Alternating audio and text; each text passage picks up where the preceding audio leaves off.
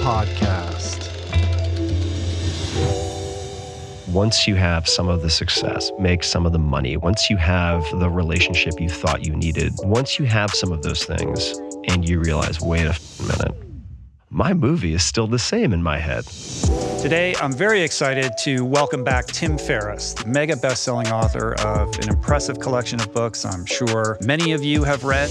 Tim Ferriss, by the way, 2 R's, 2 S's. The king of self-optimization. New York Times best-selling author of 3 books, so that's 3 times, #1 times, New York Times best-selling author, that's a lot of times. Nonetheless, right now, I don't call myself a writer. Although Tim is widely known and revered for his wisdom and his advice regarding productivity, it's really his arc as a human that interests and impresses me the most. It's an ongoing process, but don't believe everything you think. We discuss mental health, anxiety, depression, as well as the various modalities that Tim himself has explored, from meditation and therapy to a rather extended and also grounded discussion about psychedelics. There are circumstances in which these things can have profound therapeutic effects. We also discuss the ways and the whys behind how he is using his very large platform to help others who may be going through similar struggles. Plus, we talk about and discuss the current state of podcasting and many other topics. And it's all coming up quick, but first.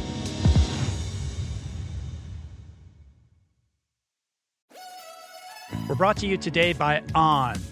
I am a total gearhead. I love researching the latest technology for the sports I enjoy. And I've learned that people often overlook apparel. But what you wear isn't just clothes. It is, without a doubt, technology.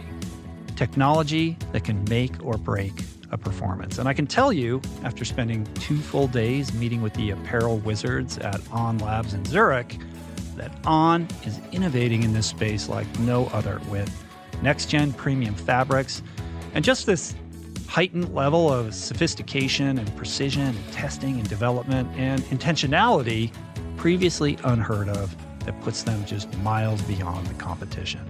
I've been rocking On's high-performance running apparel, including the long tees, the weather jackets, even the climate jacket, all super lightweight, tailor-fit, built to move, and just gorgeous to get you out and get it done in fleet-foot comfort, no matter the weather.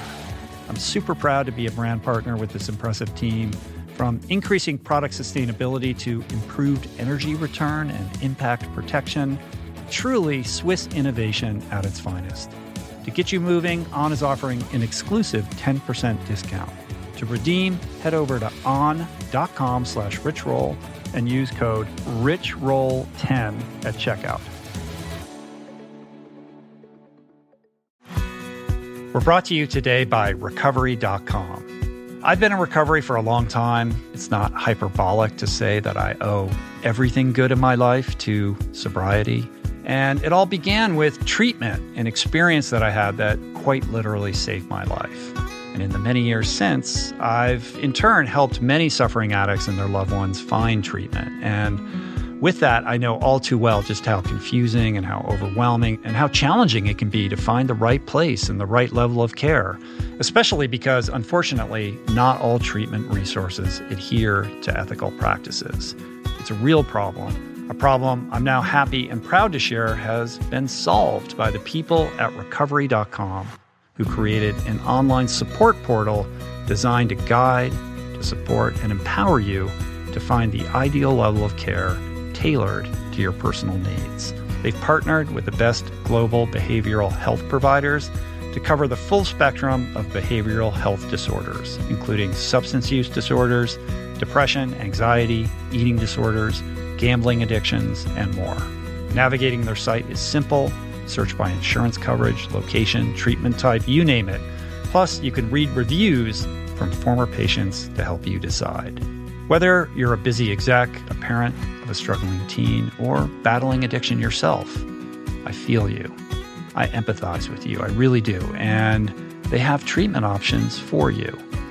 Life in recovery is wonderful, and Recovery.com is your partner in starting that journey. When you or a loved one need help, go to Recovery.com and take the first step towards recovery. To find the best treatment option for you or a loved one, again, go to recovery.com. Meditation has been a recurring theme on this podcast dating back to its beginnings. And in conversation, always leads people to asking me about the best way to begin. There are no shortage of modalities, of resources, and apps available. I have experience with many of them, but my mainstay, I have to say, the one that I have found most useful is Waking Up. It's this unique treasure trove of wisdom that has become so important to my daily routine that the app finds itself right in the dock of my phone for immediate fingertip access. Beyond its robust catalog of daily meditations, it's also this extraordinary library of mindfulness resources that go well beyond the strictures of meditation, with courses on stoicism, cognitive behavioral therapy, time management, procrastination, as well as thoughtful conversations with leading scholars on everything from psychedelics to happiness. It really is one of the most worthy investments you can make in yourself. And listeners of the show can get 30 days to try Waking Up for free. Plus, you'll save $30 on the in-app price. If price is a concern, Waking Up offers the app for free, astonishingly for anyone who can't afford it. You can find the links on their website to get a full scholarship right now. Just go to wakingup.com/richroll to start your free month today. That's wakingup.com/richroll. Okay. A bit of forewarning before we dive in, however. Suicidal thoughts, suicidal ideation is a topic that comes up. So if you find that subject a bit too confronting, perhaps skip this episode. And for anyone who is suffering, who finds themselves right now in the acute grips, I want to say that help is available. Please don't keep it to yourself. Please reach out. And towards that end, a list of resources can be found in the show notes to the episode at richroll.com. So check that out. In any event, let's get into it. I have so much respect for Tim, tremendous respect for him. It was an honor to have him back. And I guess because we all struggle, all of us, I think you'll find this conversation and how you think about, manage, confront, and heal your own emotional wounds to be a conversation both helpful and instructive, as well as powerful. Hey, Tim. Hey, Rich. Thank you for doing this. I've been looking forward to this for a while. The first time you did the podcast, which I believe was December 2017. A lot has happened since then. A lot has happened. I would say that you are in a very different state than you are today.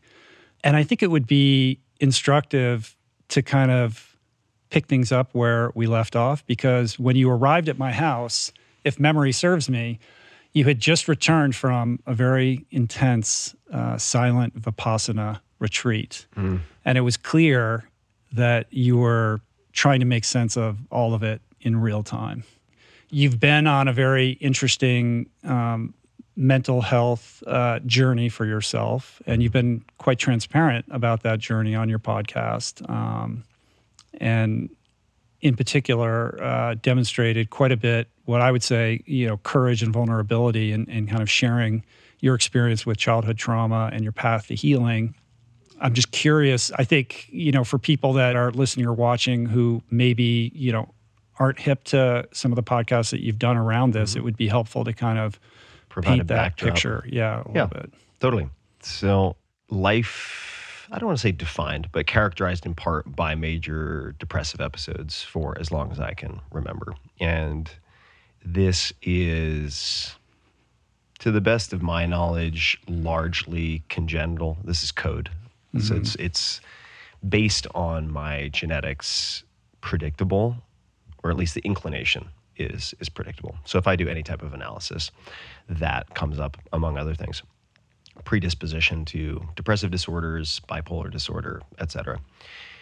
And that has always been a huge challenge. That has led to many of the different modalities, different types of therapy, etc., that I've explored, especially in the last 15 years. The Vipassana retreat that you mentioned, which was a silent meditation retreat, my first extended silent meditation retreat, at Spirit Rock in Northern California precipitated more dramatic action on my part in many respects. And I'll try to keep it simple. We can dive into any aspect of it that you would like.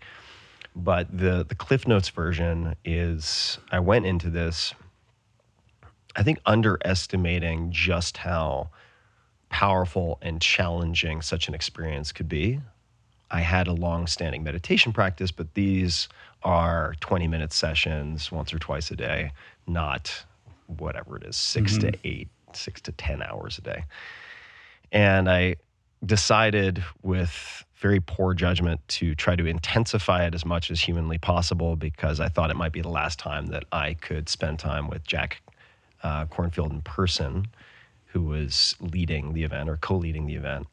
So I fasted for 6 days going into it and did a whole host of other things that led it to be much more high RPMs. Right, because just going into a silent meditation retreat on its own is not intense enough. So let's enhance this with 5 days of fasting, and then on top of that, I began at the beginning microdosing with psilocybin, and then gradually stair-stepping my way to higher doses. Still what we would consider sub-therapeutic dosing, but nonetheless, these are all compounding. Mm-hmm.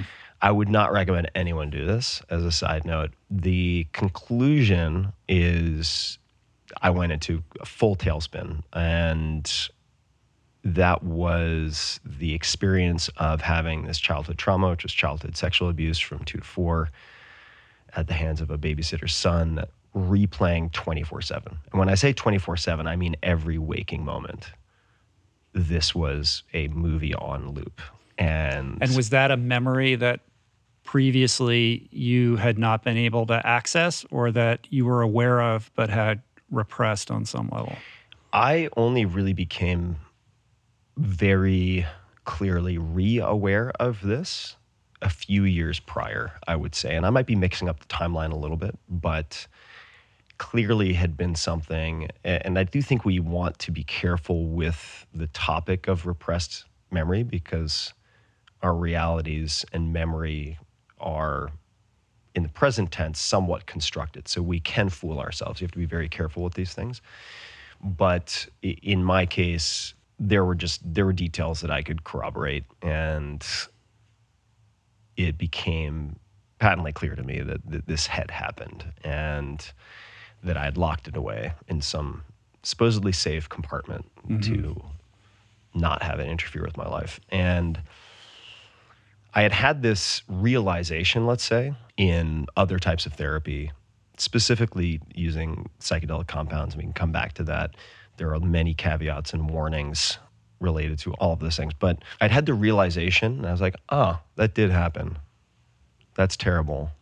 And I don't think, if I've made it this long without unpacking that and spending a lot of time in the deep end, I don't think I need to do that now. Mm-hmm. And so I was like, yes, I'm aware, and I'm going to leave that to the side. In the meditation retreat, it became clear to me, because I was deathly afraid that I wouldn't be able to function after the retreat. And I think without Jack's intervention, I set a time to speak with him, because you're not speaking to folks generally, but set a time to speak with him. And I said, Jack, in effect, I was like, I don't know if I'm going to be able to navigate life after this retreat, because this is what's happening right now. And Jack, for those people who don't know, has written 1 million books, very skilled. It doesn't even really do him justice to say meditation practitioner and teacher. He's also a clinical psychologist, has done a lot of work with veterans, with, say, adolescent cutters, with all sorts of different demographics and psychographics. He has an incredibly powerful and eclectic toolkit. If he had not been there, I really shudder to think what that could have led to. And I decided to put everything on pause. I was like, okay. I don't know what fixing this or addressing it or coming to peace with it even looks like, but right now this is so front of mind that it is blocking out everything else. And I should just do what I do best, which is going whole hog into trying to at least examine this and see what happens. So that led to meeting with many different therapists, trying many different modalities, and also talking about it publicly for the first time. I see it as, like I used the word catalyst previously. It was this catalyst for this journey that you've been on. And in many ways, it's a journey from the head to the heart. Like, you're somebody who I think spends a lot of time intellectualizing things, You think? analyzing them, Yeah. deconstructing them, right? And there is an aspect of that that is applicable and beneficial in the kind of healing journey. But there's another piece that has to do with letting go of all of that and engaging with a different type of intelligence. I would imagine for you, that was sort of new and kind of confusing, maybe. I don't want to put words in your mouth, but talk a little bit about like I'll take confusing. I think that's a fair word to use. I would say one way to think about it would be going from head to heart. Another way to think about it, which might be useful for framing my experience, would be from going from thinking to thinking and feeling, if that makes sense. Mm-hmm. And looking at things in the rearview mirror. I mean, we are doing our best to guess at causality. It's hard to say that A caused B or A caused all these things. Although I will say, once I began looking at the childhood abuse clearly, the 17 disparate problems that I've been trying to address in my life, in a sense, I found relievingly addressable, because it was like, oh, these aren't all unrelated independent problems. Most of these are probably related to this big elephant in the room. Right. So give an addressed. example of that. Talk a little bit more about that. I would say, well, I will talk about that. Give a simple example. If you've shut off certain types of feeling, which I had done, if you've learned to view emotion as a liability, and when you feel any inkling of certain emotions, you then have a harsh inner critic to shut those things down. I think for someone like me who's comfortable operating in spreadsheets and dividing and conquering and deconstructing, like you said, it's like, okay, well, let's separate these things out. So it's not one big amorphous problem. Here are these 17 different problems. And then how am I going to address the first? Well, let me rank order these and figure out which are the most negative in terms of amplitude of impact in my life. Okay, and that's one approach. But if those are symptoms that are presenting from a problem that is underlying all of those things, you're just going to be playing whack-a-mole. Right? It's not going to be curative in any way. And so fundamentally, I think my, not just healing journey, but journey of becoming hopefully more wholly human, experiencing more of what life has to offer, which is good and bad, or it includes the good and the bad, let's just say, the positive and the negative, the happy and the sad, is bringing online sensitivities that I took offline as a kid. I think that would be one of the perhaps crux moves with respect to looking forward instead of just backwards. Like, okay, what I've done up to this point, what got me here, has worked on a whole lot of levels. And that's great. So if you want to build a podcast, if you want to write and launch books, if you want to do any number of things, invest, this toolkit to date worked pretty well. There are side effects. There's some collateral damage along the way. But realizing, I suppose, a few things. Number one is that, and this might be helpful for folks out there, I don't know, the thinking toolkit, right? So this hyper analytical thinking toolkit, it's not a bad thing, but it can be a hammer looking for nails. Furthermore, what I didn't want to do is throw that away or discard it or lose a grasp on that and become a hand-wavy, hyper woo-woo, I feel everything and I'm going to trauma vomit on you within the first 15 minutes of visiting you. Your worst nightmare. Which is quite a thing down here in SoCal, I got to tell you. Goodness gracious. But we won't go there. I'll just say I felt very uncomfortable with putting on that hat as my primary hat. But if instead I looked at it as, all right, I have this very analytical way of approaching things, that's like having a comfortable hoodie or a jacket. I can take it off, put it in the closet. I can always go in and pick it back up and put it back on if I want. But now I'm going to experiment with trying on different jackets and see what that experience is like. So I would say that has defined a lot of what I've tried to focus on in the last however many years it's been. It feels like 100 years, honestly, from 2017 to now. I mean, it feels like more time has passed between 2017 and now than when I was a kid in 2017. Yeah. You look lighter, you look happier, you look more comfortable in your own skin. Thank you. I thought you were going to say you look a lot older. No, you don't. You don't look older at all. You mentioned that idea of, the 17 problems actually only being one, and that's kind of like a core fundamental thing about really understanding trauma and the way that it operates in terms of behavior over time, right? You think you have, like, I do this and I do that, I have all these problems.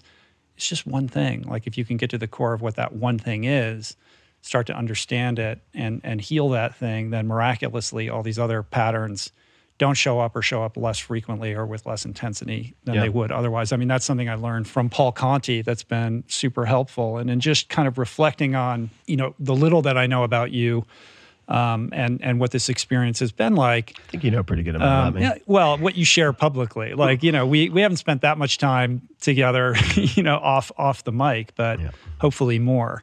But I gather that, in certain respects, we're very different people. The facts of our kind of experiences are different. We live our lives in different ways. And we've kind of explored different modalities in order to kind of make sense of the world in different ways.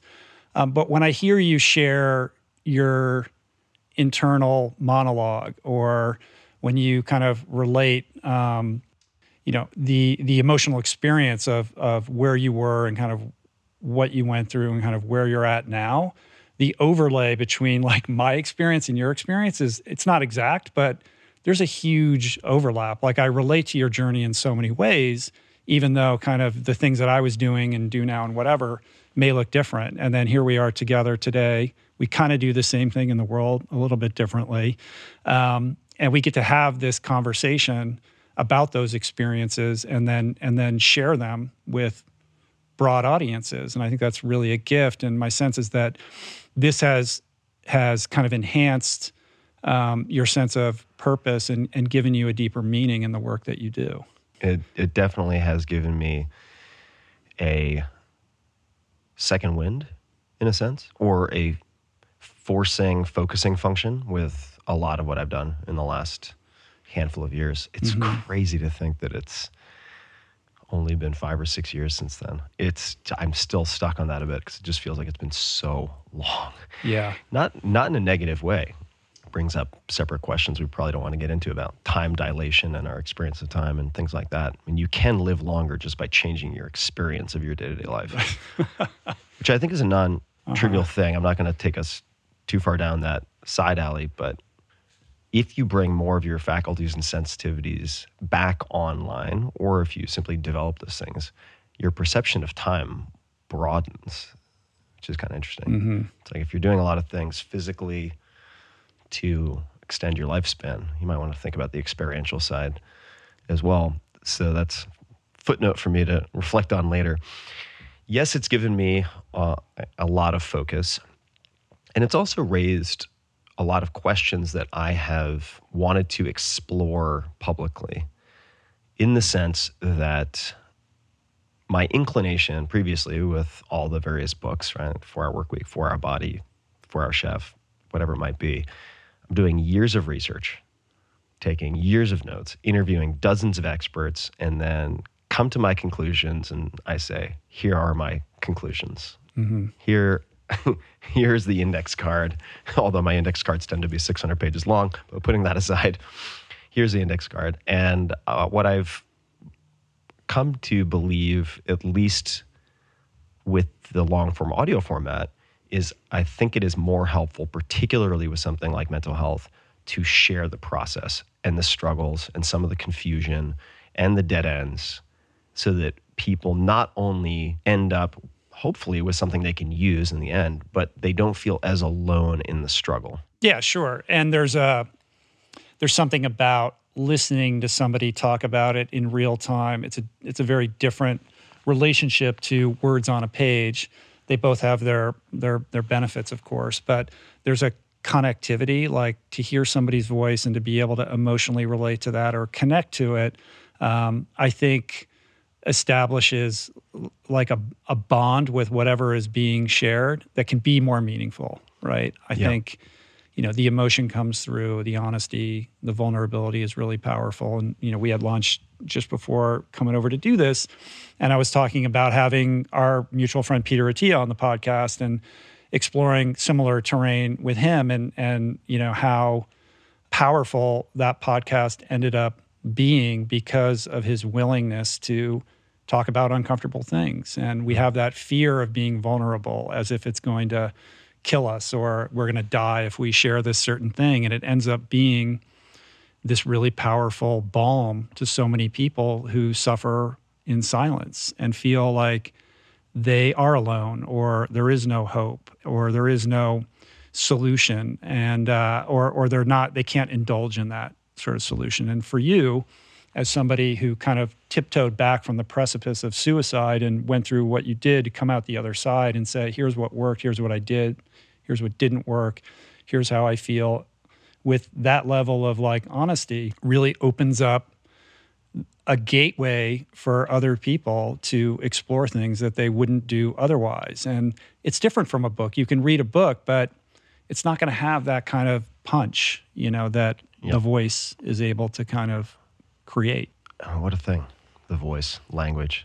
And it can make you feel more connected and less alone in a way that the written word struggles to, I think. And I would like to mention, and we don't need to spend a lot of time on it, but if people are really having a hard time, two things. The first is, of course, if you're suffering from suicidal ideation, please call a suicide hotline. I also wrote a blog post called Some Practical Thoughts on Suicide about this chapter in my life in college that resonated with a lot of people. So if you just search my name and suicide, chances are that'll be the first result. But if you're in acute need, please call a suicide hotline, and we can put some of that in the show notes. The second is with respect to trauma and sexual abuse specifically. I was initially planning on perhaps discussing that and that history of mine in a book. And my girlfriend at the time made the point to me over dinner at one point. She said, you realize by the time you write a book, a lot of people who could benefit will have either passed away or killed themselves or become unreachable. And that's how I decided to do a podcast episode with Debbie Millman specifically. Debbie, incredible designer, incredible teacher, also has a childhood history of sexual abuse. And she and I had different experiences and approached then trying to address them in effectively completely different ways. And so we had a conversation about this and our respective journeys, the hope being that people could pick and choose and hear from two people who have made progress using very, very different approaches. Yeah, I would highly recommend everybody who's listening or watching this to please check that out. I'll link it up in the show notes. It's incredibly powerful, and not only for the conversation that you have and the different perspectives that you bring to this, but also all of the resources that you guys kind of canvas over the course of that conversation. And you've kind of put together this super comprehensive list of links and show notes that you can find on your blog that corresponds with that episode. Yeah, I think it's just tim.blog/trauma. People can search for it. I've done 2 episodes with Debbie. The first episode, I don't think she'd ever spoken about it publicly. I asked her why, in the interviews I'd read, I'd never seen anything about her childhood. And she took this deep breath, and then we spent the rest of the time talking about her abuse, which I and most people had never heard about. And that is why I then felt, funny how karma works, or just coincidence, the fact that she had the courage to do that then opened the door for me after that Vipassana retreat to reach back out to her to ask for help.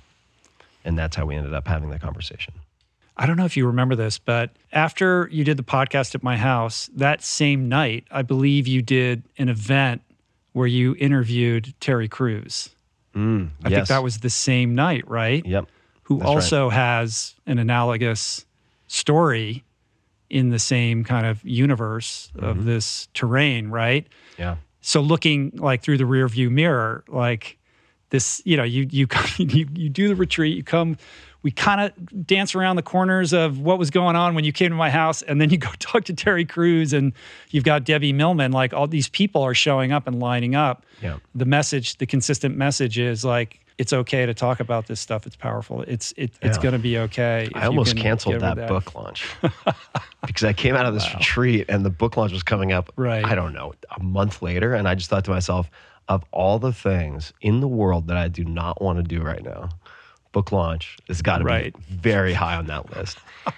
And I made a commitment to myself. I don't know if I've talked about this publicly, which was the only way this is going to be something I feel remotely good about doing is if in every interview, in every op-ed, or whatever contact I have with any type of media, I try to emphasize the importance of cultivating self-love in addition to any type of achievement. And so that became my homing beacon for that entire process. But what a time to have a book launch. Yeah, that's wild.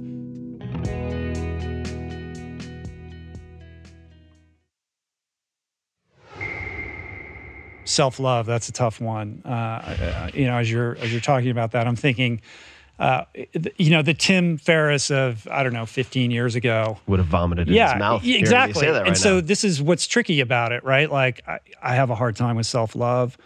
Like yourself, I'm ambitious and competitive, and I know how to compartmentalize my emotions and channel all of those avoidant tendencies into workaholism and perfectionism and, you know, collecting accolades and, you know, receiving external validation and kind of chasing that stuff, right? And so I think there's an epidemic of people out there who we develop in that kind of internal family systems rhetoric of the pieces that comprise us. We have those pieces that drive us in a certain way out of an interest of protecting us, that get us to places where society smiles upon us and we're affirmed in all the ways that we want to be affirmed. And that is why so much of this kind of operates in a pernicious, you know, shadowy netherworld, because although the body is indeed keeping score, it takes a long time for that sort of scoreboard to show up and for these, you know, kind of nascent compartmentalized emotions to really, you know, show up, let alone, you know, turn into a volcano. So how do you think about, you know, communicating to that younger version of yourself, or that person who's like, I'm cool, like, you know, I got it together, you know, I know what I'm doing? I'll take a stab at it. I would say, at first, I just want to underscore something you said earlier, which is Paul Conti. I have a very high opinion of Paul as a very skilled therapist and practitioner, also an excellent communicator and writer. So I just want to encourage people who are perhaps interested in exploring some of these corners to look up Paul. And then to the younger person, maybe not younger, but person full of piss and vinegar out there competing, who thinks they have it all together, I'd say a couple of things. The first is that there's a season for everything, and maybe they're just not to that season yet. Would the Tim, meaning myself, would the Tim of 25 benefited from uncorking all of this then? I'm not sure. I don't know. I think that there are certain practices that probably would have been a good idea to add to the mix. Meditation, not long meditation, but short daily meditation. A few other things, maybe DBT, for instance. Very forward-looking therapy tends not to focus on any narrative about the past, but really focus on like present and moving forward, behavioral change. That would have, I think, been palatable to a Tim of 25 in a way that a lot of the things we're talking about wouldn't have been. For some people, there will come a point where you realize that you have blind spots. Other people will make that very clear to you.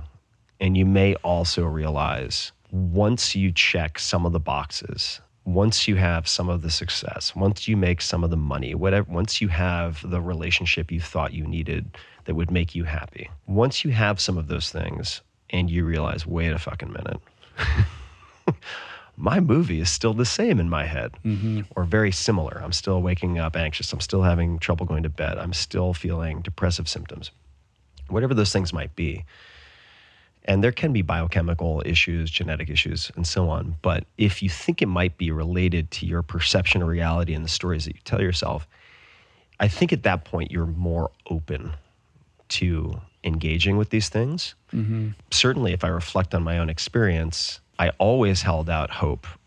And I believed that once X, once Y, all this stuff just goes away. Sure. Right? And even when you kind of know it's not, you're still holding out hope because it's always one rung away on the ladder. And hope is no small thing, right? So I wouldn't want to take hope away from someone and not give them an equally powerful substitute. I think that is risky. So I would say if you're at the point where you're recognizing, okay, the jig is up, I think there's some inner game that I need to work on, then I'd say, great. Stair step your way in and begin to look at some of the tools that have been vetted and listen to people you trust, but get professional opinions also, right? Don't just rely on YouTube or podcasts or anything else. Like, we really need some degree of professional interaction, ideally. I would also say that we're talking about the performance side. Let's just say the competitive performance side. Yeah. I think there's also, on the opposite end of the spectrum, perhaps, a trauma performance side, which is why I tread into these waters pretty lightly. Because if you go to my hometown of Austin, as an example, you will meet people, I'm not exaggerating this, within 5 minutes of meeting you, they are telling you all about their awful, horrific childhood abuse. And it takes on a performative flair. Sure. It's like my trauma can beat up your trauma, or my shaman can beat up your shaman. And it's the same as wanting a nicer car than your neighbor, but without the negative judgment maybe that someone would have if they were driving around in like a Lamborghini in Austin. Right, crafting a whole identity around it's the same ego game. A narrative that you've spun about the trauma that becomes a defining characteristic. That had to be a big fear with you in sharing this, because you're obviously, that you're someone who would be very averse to be like sort of aligned with that sensibility. Yeah, and I think it's become a lot worse in the last few years. And I would just say, as a check, I think it's helpful to ask yourself, if I could not tell anyone about this, would I still do it? Would I still take it seriously? This applies to a lot of things, including psychedelics, right? Okay, great. You're going to go to a retreat in fill-in-the-blank location and have this assisted psychedelic experience. If you could not tell anyone, you couldn't post it on Instagram, you couldn't write a blog post about your neon crocodile epiphany or whatever the fuck, would you do it? And if the answer is no, then you're doing it for the wrong reasons and you shouldn't do it. And I think that's true for a lot of the therapeutic stuff also. Now, it's going to sound hypocritical because here I am with a mic in front of my face talking about this stuff. But I would simply say that there are shadow aspects to the external validation, high-performing competitor end of the spectrum, and also on the hyper-vulnerability trauma side of the spectrum. So just be aware of those. But I would say to someone who is beginning to feel maybe the tires get a little wobbly on the race car, like, you probably want to start to look at this before they blow off when you're on the Autobahn. Yeah. Pay attention to those little details or the tingling in the back of your mind. I mean, to your point of, the impenetrable 25-year-old Tim Ferriss, I mean, willingness is not something you can foist upon another human being. Like, they have to come to that on their own. So, but if you find yourself slightly curious and receptive to these ideas, that might be something to, kind of hang on to. The way I would sell it, here's the way I would sell it. So if you're like, your task, should you choose to accept it, is to travel back in time and convince 25-year-old Tim Ferriss to do some some prehab Good so luck that he with that. doesn't explode into a million psychic fragments during a Vipassana retreat many years later, I would say, okay, I would position it not inaccurately as a performance enhancing set of tools. Right. You just shift the language, right, to make it sound like it's some kind of optimization protocol. This is and it's not a lie. It's like these things are going to help you with your heart rate variability. These things are going to help you with your recovery. These things are going to help you make better decisions. These things are going to help you assess business ding, partners. ding, ding. Like okay, yes, now I can hear you. Yeah, and all of those things are true, I think. Make more strategic decisions, prioritize more effectively. I do think all of that is true. So that's how I would sell it. Mm-hmm. I wouldn't bring up inner child. I wouldn't bring up parents. Yeah, you got to speak the right language, right? And I think it also requires kind of addressing this idea, especially in the case of the kind of hyperachiever. There is an irrational attachment to these patterns or behaviors that you may know probably aren't sustainable or maybe not in your best interest, but they've been so effective, they are indeed the superpower. Like, how dare you ask me to let go of it or tell me that I would be better off without it? That's, like annihilation.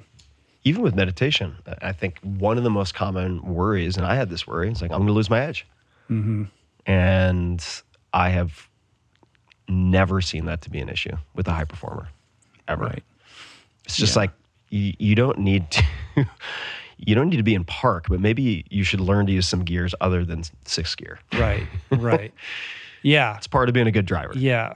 But there's something about like being on that the highs and the lows and the kind of, hedonic cycle of the whole thing that is kind of addictive, and it feels very uncomfortable to step off of that and be in a place of kind of ease and acceptance with things because like if I'm not pushing or putting myself into some level of suffering to achieve whatever, then I haven't worked hard. Yeah, it's like, this is worthless. This is not, this is of no value. Yeah. So my life is, I think, sort of the choir to that song. Yeah. And me too. I have found a lot of what we're talking about to do nothing negative to that. It allows you to let go a lot of the hyperactivity in service of focusing on the critical few things that actually matter. And that's true personally, not just professionally. I would also maybe share with folks, and this is going to seem self-evident to a lot of folks, but if you're having a mild allergic reaction to all the talk of therapists and inner work and this, that, and the other thing, I get it. And if I had to choose all the talk therapy in the world or consistent physical exercise, I would choose consistent physical exercise, like regimented, planned physical exercise. That is a critical leg on the stool or the table of my mental health. Mm-hmm. And from a physiological standpoint, from a neurochemical standpoint, it makes all the sense in the world. And there are many books on this, many research papers and so on. But I would say that is the one thing I did right when I was younger, because I was competing. It gets harder when you're not competing, at least for me. And that definitely, without my realizing it perhaps, was the buoy that kept my head above water. Mm-hmm. Mm-hmm. Yeah, I mean, it certainly served that for me as well. But it's not an either or. It's not a binary, it's not. Certainly. It's not. I'm just widening the funnel. Right. So that people are like, talk therapy, not my jam. I'm like, great. Maybe you should do rowing workouts a few times a week. Right. One of the things that you talked with Debbie about in that podcast was this idea of kind of hope. You mentioned hope a few minutes ago. The idea that like having hope, like a step ahead of shame, right? Like this idea that hope just needs to outpace the shame by a little bit in order to kind of be in the solution. Can you kind of like elaborate on that idea? Sure. I will couch it in an anecdote that I haven't thought of in a long time. I was having a hike with a close friend of mine, a very successful investor, has a number of kids, and I asked him what advice he would give to a new parent or someone considering becoming a parent. And he gave 2 or 3 bits of advice, but the very first one was, it's not your kid's job to love you, it's your job to love them. You chose to bring them into the world. Second piece of advice was, above all else, teach your kids to be optimistic. because that is the mother quality of so many other things. And in that conversation with Debbie, we talked about our experiences, we talked about our approaches, we talked about things that worked and didn't work. And those tools may or may not map to someone else. But if they get to the end of the conversation, they think, thank God, at least I have an example of two people who've made progress.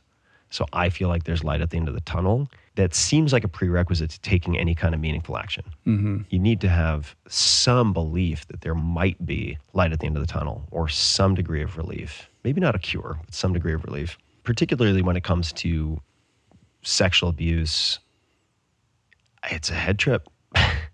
You know, it can do a lot of damage. And I think there can be a lot of shame associated with it. The shame for me is not, this might sound strange, is not the big issue. A bigger issue, I think, is the belief that, and many people have this belief, like, I am broken and there's no fixing it, which is more a hopelessness than a shame. So I think keeping the hope just a step ahead of hopelessness is really important. So seeing someone perhaps with a similar experience, doesn't have to be the same, but like you were describing earlier, how we have, in terms of our inner experience, maybe a lot of similarities, even though we've lived our lives differently, we've had different paths. Coming across someone who perhaps has that inner critic who's driving so many of our choices and seeing that they found a way to work with it, maybe not subjugate it, probably not subjugate it, but work with it, maybe witness it, maybe add in an additional voice is really important, because without some degree of hope, and I would say that for decades, I mean, hopelessness has been more prevalent than hope for me, for sure. It's just like, yeah, I'm broken in these following ways. Those are never going to change. We'll see how it goes. That was the base assumption. I mean, that's so heavy, because at the same time, while you're harboring that sense of self, you're still, you know, you're kind of showing up in the world in this, you know, hyper successful manner that serves as this like mask to the real Tim inside. Like, if that's really how you're feeling about yourself for such a long period of time, is that true? I would say I've tried very hard. I think I've been successful, and this is part of why I feel so much freedom in what I do professionally. I've recognized that we become the mask we wear for too long. And I've had advice from people who really know what they're doing, like Andrew Zimmern and others who would say, be careful what you pretend to be on that first episode of that TV pilot, because if it's successful now, that's who you need to be. Right. And I've seen a lot of YouTubers also paint themselves into corners where suddenly they have to be the X, Y, or Z person. So I don't feel like I was ever presenting something that was fake or presenting a mask. But my genuine feeling was, I think, for a very long time, internally, I'm a broken toy. Inner voice, depression, fill in the blank. These are just flaws that are to be lived with because they cannot be fixed. Therefore, let me focus on some things I can control. And having a really high pain tolerance and being really good at extended focus and competing and winning, I'm good at that. So let me just focus on what I'm good at. And there is a half-truth in there, which is focus on the things that you can change. Don't focus on the things you have no power over. But there's a very debilitating assumption in there, which is I cannot change in a meaningful way my interior experience. And I'm very happy to say that that has proven incorrect. There are things you can do. I would also say that no one bullet is a panacea. And you're an athlete. I have been an athlete in prior lifetimes. And you would never say, all right, I did this amazing workout and I'm done. I am fit forever. Right. That's just not how it works. Some things may have more durable effects than others. You may have orthopedic surgery on your knee and you do prehab and rehab. But if you don't do your rehab or you don't continue to focus on stability and so on, you are going to have related problems again. And that can be a tough pill to swallow, I think, especially with some of the showcasing of mental health where people want to talk about the successes. So either genuinely they believe that they've had a breakthrough that has fixed everything and will last forever, and they want to proselytize. We run into this a lot. It's especially problematic in psychedelics right now. Or you find someone who simply recognizes that this is like working out. You need to maintain it. It's very hard to sell. So if I'm going to put something short on TikTok, I'm going to either talk about how terrible things are for sympathy play, or I'm going to talk about how this thing completely changed my life, which will give people false hope.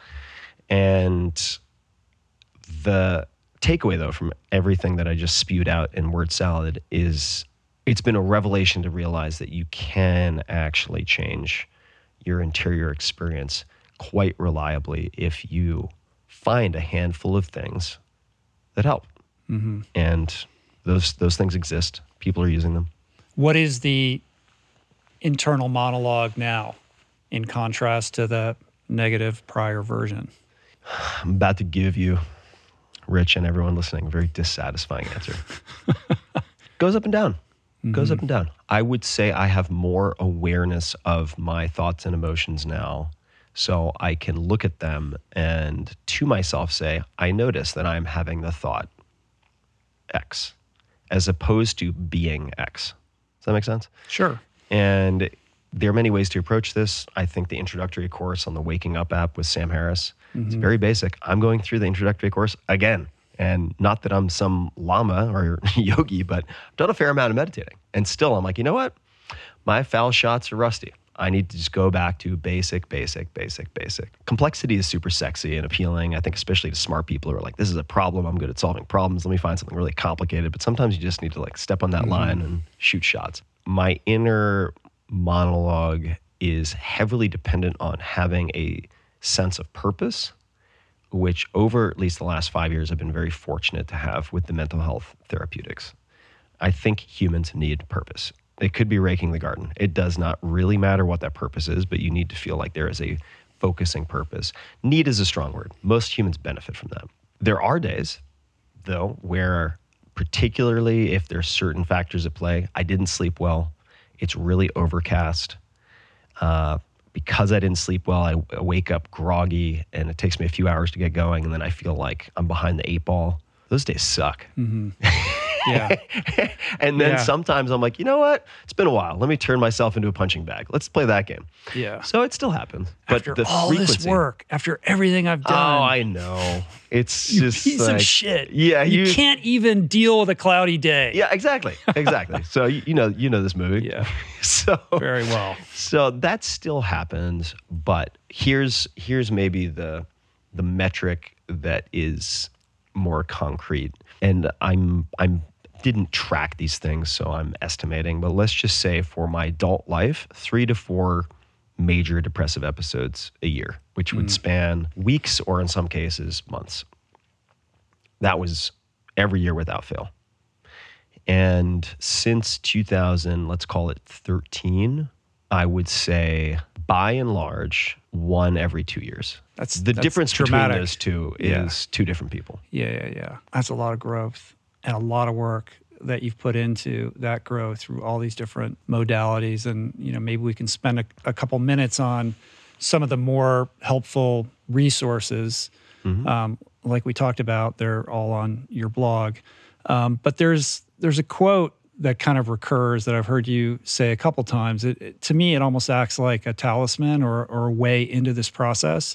And I believe it's Tara Brach who said it, focusing on or thinking about what it is that you're unwilling to feel. Yeah. Right? Yeah. Like that really kind of pulls focus on Totally. where to begin. Yeah, the Tara Brach, and I really recommend, I'm actually rereading it right now. Radical Acceptance. Some of you may find that a bit nauseating in title. And I also was sort of repelled by this very generic title, but it was recommended to me by a PhD in neuroscience who's not in the woo camp at all. And I read it many years ago, and I found it so helpful. And I've been recommending it. And I recommended it to someone a week ago. I was like, you know what? maybe it's time for me to reread that. So I dug back into it, and I think it is in Radical Acceptance. Tara Brach, B-R-A-C-H. I think it is in that book, maybe at the head of one of the chapters where she says, a wise sage once said, there is only one question that really matters. What is it that you are unwilling to feel? And that is a very focusing question. So that is a good place to start. I'm a journaling junkie. I really find that it is difficult to think clearly or to even learn what you think without trapping it on paper so you can sort of examine the thoughts. They're very difficult to capture or cross-examine without putting them on paper. Morning pages I find very, very helpful for this. So in terms of tools, and feel free to direct me in any way that you'd like, but in terms of just a handful of tools, there are ongoing tools and then there are inputs in the form of books. I would say there are a few that have really impacted me. I already mentioned Radical Acceptance, so I would put that pretty high on the list.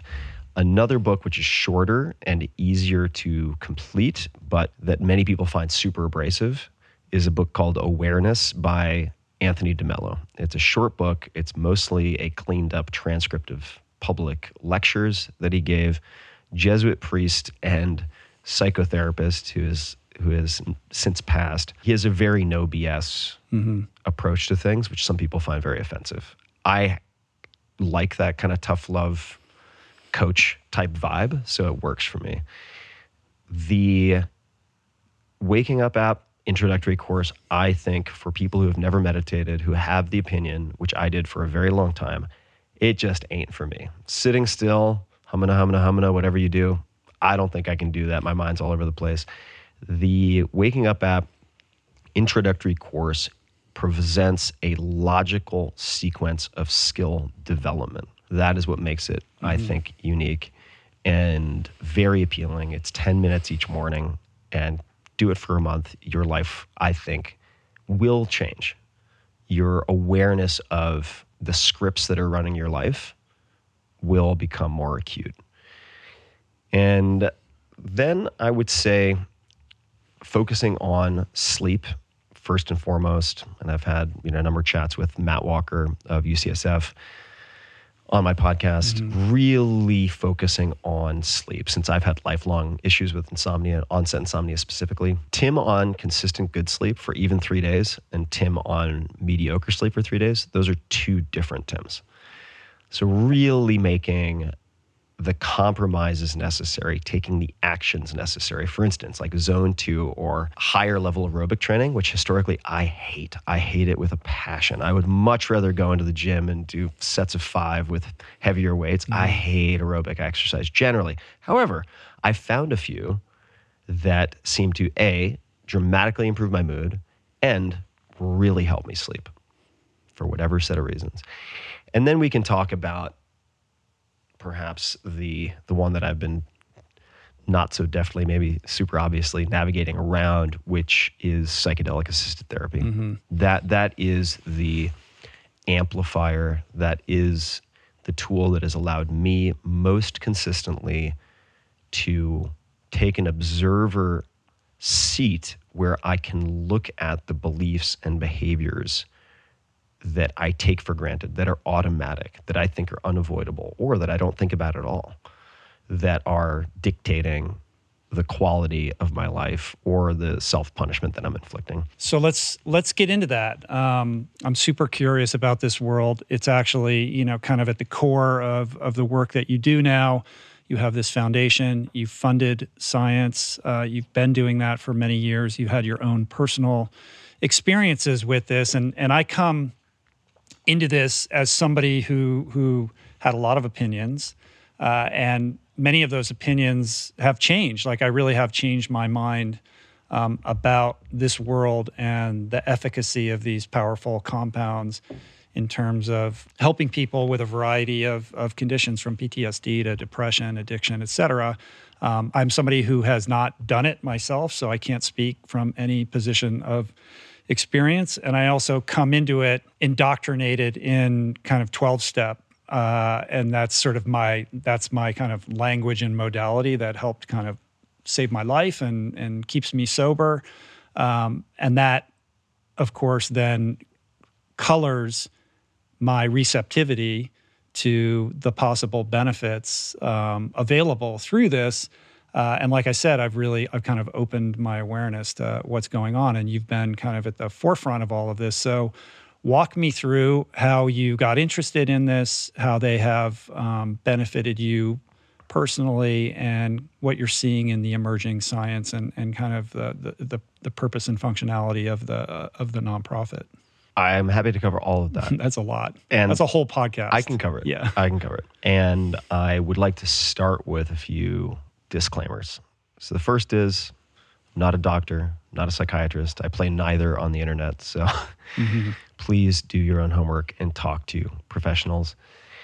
The second is that these are, and there are many different types, many different classes. So when someone says psychedelics, it's used very broadly. In a sense, it's become almost meaningless in a colloquial use because it's applied to many things that I wouldn't characterize as psychedelic. But suffice to say that there are many different types of psychedelic compounds, and there are some that are adjacent. Let's just say MDMA, which I would consider more of an entactogen, and that has particular applications in a clinical setting now to complex PTSD, and the results are truly astonishing in terms of what can be accomplished in 2 or 3 sessions with the appropriate therapeutic wrapper. There are many different classes, and they are useful and dangerous or benign in different ways. So I just want people to know it's hard to speak about psychedelics very broadly. I will say that from a scientific and also anecdotal perspective, just because the science has pretty much been on ice, largely on ice since the Nixon administration, since these compounds, let's just say psilocybin as found in what are usually termed magic mushrooms, so psilocybe mushrooms, or LSD, and mescaline, and so on. These are Schedule I compounds. They are very difficult to work with in a university setting for research purposes. However, in places like Northern California and many others, there are facilitators who have worked with these things for decades and had thousands and tens of thousands of sessions. And I take that experience quite seriously. So what I'm going to say is, yes, I think supported by a good amount of the research that has been done at places like Imperial College London, where I've funded quite a bit and was one of the founding funders of the first dedicated research facility there, and then also Johns Hopkins and elsewhere. If you think about, and this is a layman's description, of course, but if you think about, let's just say, the sort of river of the psyche, and you can swim in this river, and you're swimming downstream, and on one side, on one shore, you have hyperrigidity, and that would, at least if we're using the DSM, which has its own issues, but a diagnostic manual for different psychiatric disorders and so on, that might include things like OCD. It might include things like chronic depression, where you have a certain loop that you play or can't seem to escape. Chronic anxiety, same situation. Eating disorders like anorexia nervosa, where in some fashion, and I'm generalizing, but people are exerting some type of control, often because they experienced what felt like a loss of control or something uncontrollable earlier. And it could just be genetic predisposition. Maybe it's not associated with a trauma, but there's this hyper-rigidity. Certain psychedelics seem to be very helpful for hyper-rigidity. If you go to the other side, to the shore where you find, let's just call it hyper-chaotic, or maybe that sounds too negative, but let's just say hyper-chaotic. And you might have conditions like schizophrenia or borderline personality disorder. Those people would be excluded from consideration for studies with psychedelics as it stands today. And I think generally it's a very good idea to stay away from these compounds if you have a family history of anything like that. So I just wanted to put that on the table first. In terms of my interest, you might not even know this. I don't know if I've talked about the way back story. My interest in psychedelics goes way back into the 90s. So I have neurodegenerative disease on both sides of my family. So we have Alzheimer's, Parkinson's, and so on, a real motley selection of lovely things. And dying at this point, and certainly even then, I mean, dying is a question mark of all sorts. But dying didn't scare me as much as the descent towards death, and having witnessed severe cognitive decline, let's just say, in my grandmother. That horrified me. And not wanting that from my parents and trying to find a way to avoid it was also way at the top of my priority list. So when I first went to college, I was a neuroscience major, and I intended to focus on all things neuroscience to try to figure out a way to stave off these conditions. In the process of taking classes with some amazing professors, this is at Princeton, Bart Hobel at the time, I mean, some real groundbreaking scientists, and then also becoming fascinated by this researcher who I think recently passed, sadly, Barry Jacobs, I became exposed to some of the research around psychedelics, such as it was at the time, or at least a scientific interest, which was very rare. And Barry had an interest, Professor Jacobs, I guess, if I'm being more respectful. And around the same time, I had my first recreational experiences with mushrooms specifically in completely uncontrolled, you can imagine, college settings. Like Grateful Dead concert vibe? Not so much Grateful Dead. It would be a small gathering of friends for a birthday or something like that. And I observed a few things in my personal experience while I'm simultaneously becoming very interested in the effects these compounds have on the brain. One, they were just the most bizarre experiences I'd ever had in my life. Words failed to describe how bizarre these experiences were. And secondly, I had this afterglow of 3 to 6 months where I would not get depressed. And for that reason, I, for a period of a few years, used mushrooms once a year. And then I had a horrifying and very dangerous experience where, because we had no facilitators or any type of adult supervision, I took mushrooms with 2 of my friends, and they left to go on a walk somewhere. And it was like the middle of the night. So I'm left in this house by myself. I start looping, which can happen on these things. Start believing that maybe my friends are imaginary, not a great feeling. And I go outside to like figure out my life, to walk around in the dark. And this is in a very rural spot on the East Coast. And to cut to the end, as I'm coming out of this experience, I come out of it because headlights are coming at me, and I'm standing in the middle of a street on a country road and almost get hit by a car. And I managed to get to the side, but that scared the shit out of me so badly, as it should, that I just concluded, no more, no mas, I'm done with these.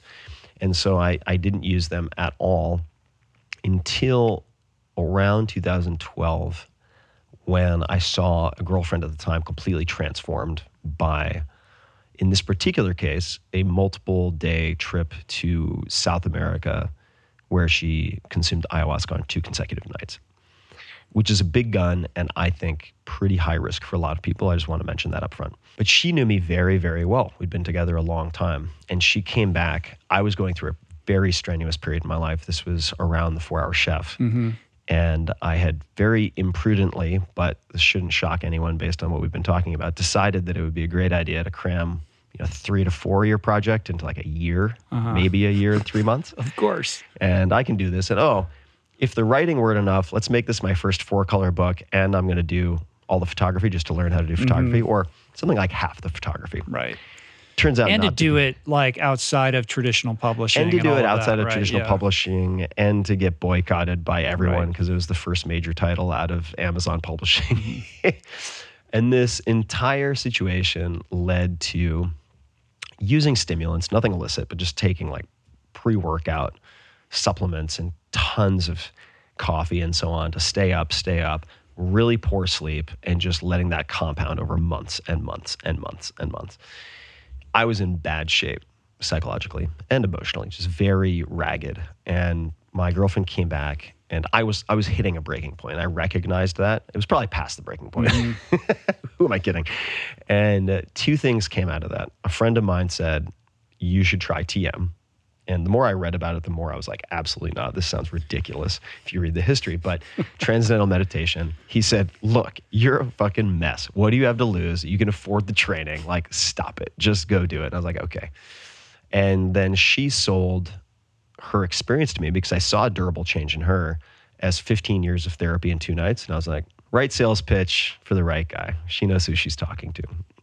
And I decided to not jump in with both feet. I think that's a huge mistake, but to actually tiptoe in, refamiliarize myself with the science, if there were any new science or newer science compared to what I tried to dig up way back in the day as an undergrad, and to look at options for facilitated experiences with mushrooms then and only then, if pass go safely with proper guardrails, to consider ayahuasca. And so that was my re-entry into considering these things, which I did in a very systematic, methodical way. Mm-hmm. And I was able to prove to myself, with the help of very experienced facilitators, that you can, with the proper medical intake, with the proper screening, with the proper lead in and lead out, with the proper therapy in place as a safety net in case something goes sideways, which most people neglect to think about. There are circumstances in which these things can have profound therapeutic effects. Mm-hmm. And they're generally very well tolerated physiologically. If we're talking about, say, psilocybin and magic mushrooms, generally, I would say anti-addictive, physiologically well tolerated, and incredibly versatile for a number of conditions. And if you remember from earlier, the river I described, on the hyper-rigid side, there are a whole lot of conditions that might be treated separately conventionally that I lumped together. And in part, that's because those conditions, many of them, seem to respond well to, say, psilocybin treatment. Mm-hmm. And it raises a lot of questions because it upends some of our assumptions about how psychiatry or mental health treatment should work.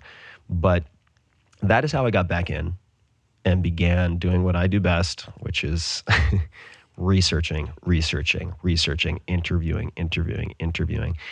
And that led me then a few years later to conclude, after I saw changes in myself, including the frequency of major depressive disorders, this, and I'm borrowing from Stan Grof, who's a famous psychotherapist, but psychedelics have the potential to do for the mind what, say, the microscope did for biology and what the telescope did for astronomy. I think super bold statement. It's a super bold statement, and I am at a point where I feel that is absolutely true, and there are some very significant risks. But as soon as I had, so people may not know, but my other career, because I lived in the Bay Area for 17 years, was angel investing. And I invested in a lot of tech and had a couple of lucky hits. Mm-hmm. And right before my biggest lucky hit struck, I called the number of people to ask about uncrowded bets in science, early stage science related to psychedelics, because there was a stigma attached. This is around 2015, probably. And there was effectively no funding.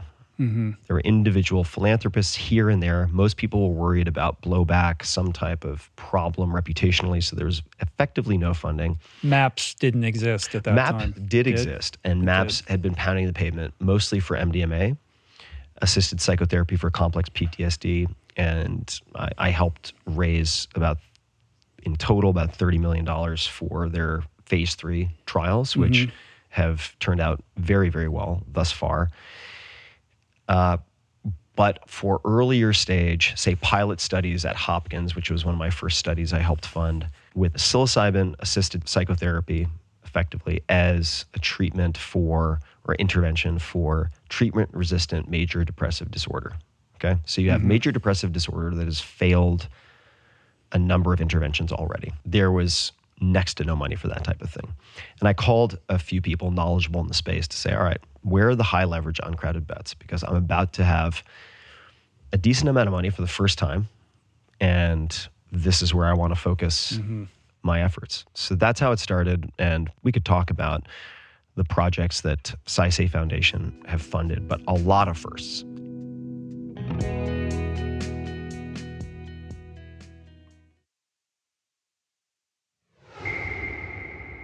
That was super helpful. Thank you. You characterize this sort of diagnostic approach as being, on the shores of two sides of a river. And I sort of think of this, and please, correct me if I'm wrong.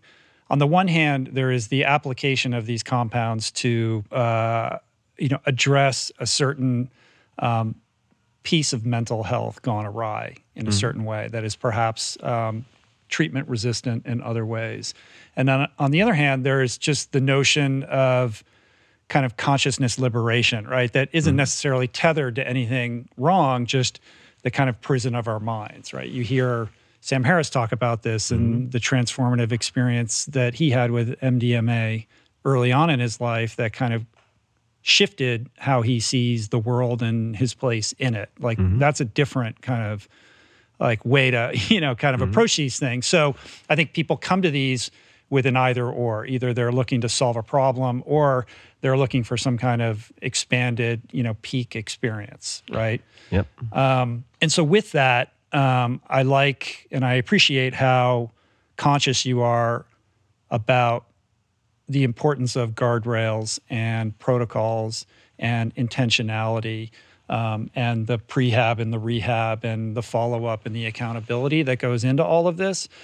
Because I do have this concern around the mainstreaming of all of this in the sense that no matter how much you give your kind of preface about what you advise and what you advise against, all people hear is, I got 15 years of therapy done in 2 nights. That's what I want. Sign me up. Where do I go, Tim? Right? Yeah. And it doesn't matter because that's the way human beings are. And I'm no different. So I'm like, wow, that sounds amazing, right?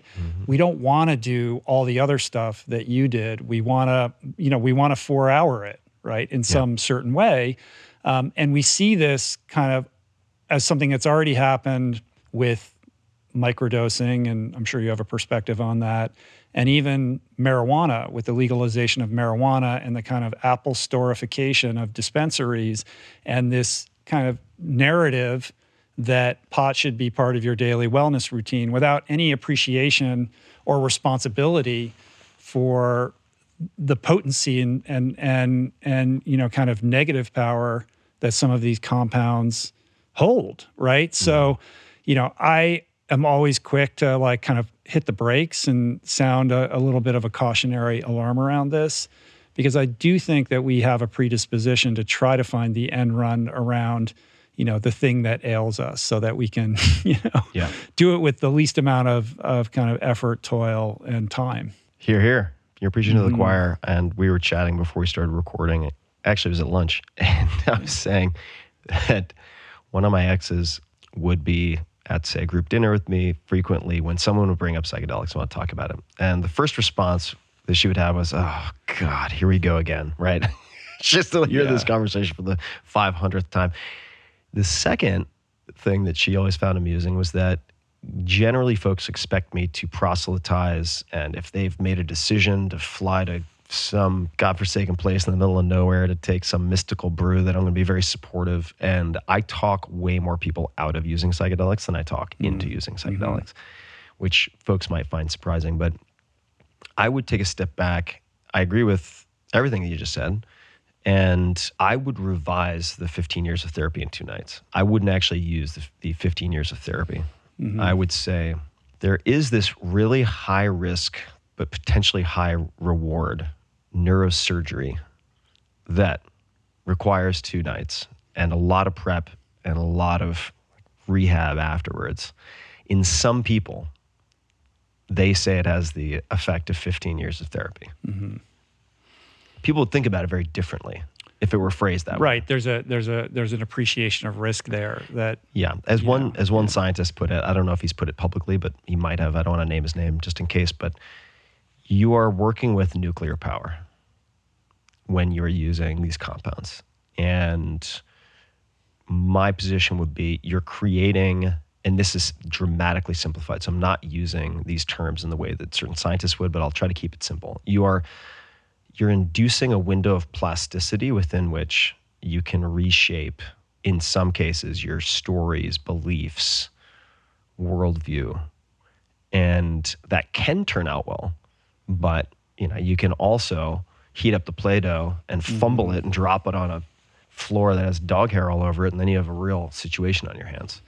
And people do not always turn out better. And there are adverse events. There are significant adverse events. There are people who have tried to stop their meds, their other, say, psychiatric meds cold turkey in order to go to some retreat and then thrown themselves off a balcony. I mean, these things happen. They just don't get much airplay because that is not the zeitgeist at the moment. The majority of reporting is positive, which is fine. I mean, part of the reason that I have a fellowship with UC Berkeley that I help fund for journalism fellows is to get a broader scope of coverage in long-form pieces, which I think is extremely important. And 99% of the people who claim any competence with these compounds are either delusional or lying. I hate to put it that way, but it's true. I mean, you can't throw a rock in LA, New York City, or any number of other cities without hitting someone who calls themselves a shaman, right? And like rule number one. What is the solution to that? Is there space for responsible kind of like regulatory oversight? And there has to be. What would that look like? There has to be. Yeah. I am not someone who believes it's a good idea to have nuclear power available at the local 7-Eleven. I think that's a terrible idea. I think it is a terrible idea to have really strong THC containing products available to a lot of people. I mean, and look, I'm going to get a bunch of grief for this because cannabis users love their cannabis. And I'm a fan also for a lot of reasons in a lot of settings.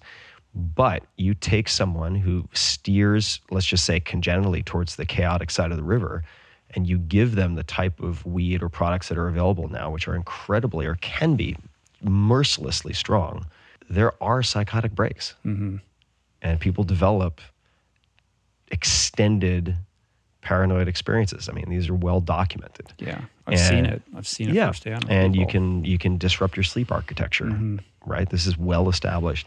So that is not to say that I am by any means an anti-drug crusader. The fact that I'm here talking about this and funding all the science that I'm funding, which is a significant percentage of my total net worth that I've put into all this, is because I believe in the potential of these compounds. And I think in order for, let's just say, even tens of thousands, but let's push it a little, hundreds of thousands of people to be treated responsibly with these compounds in a way that doesn't lead to all sorts of terrible outcomes.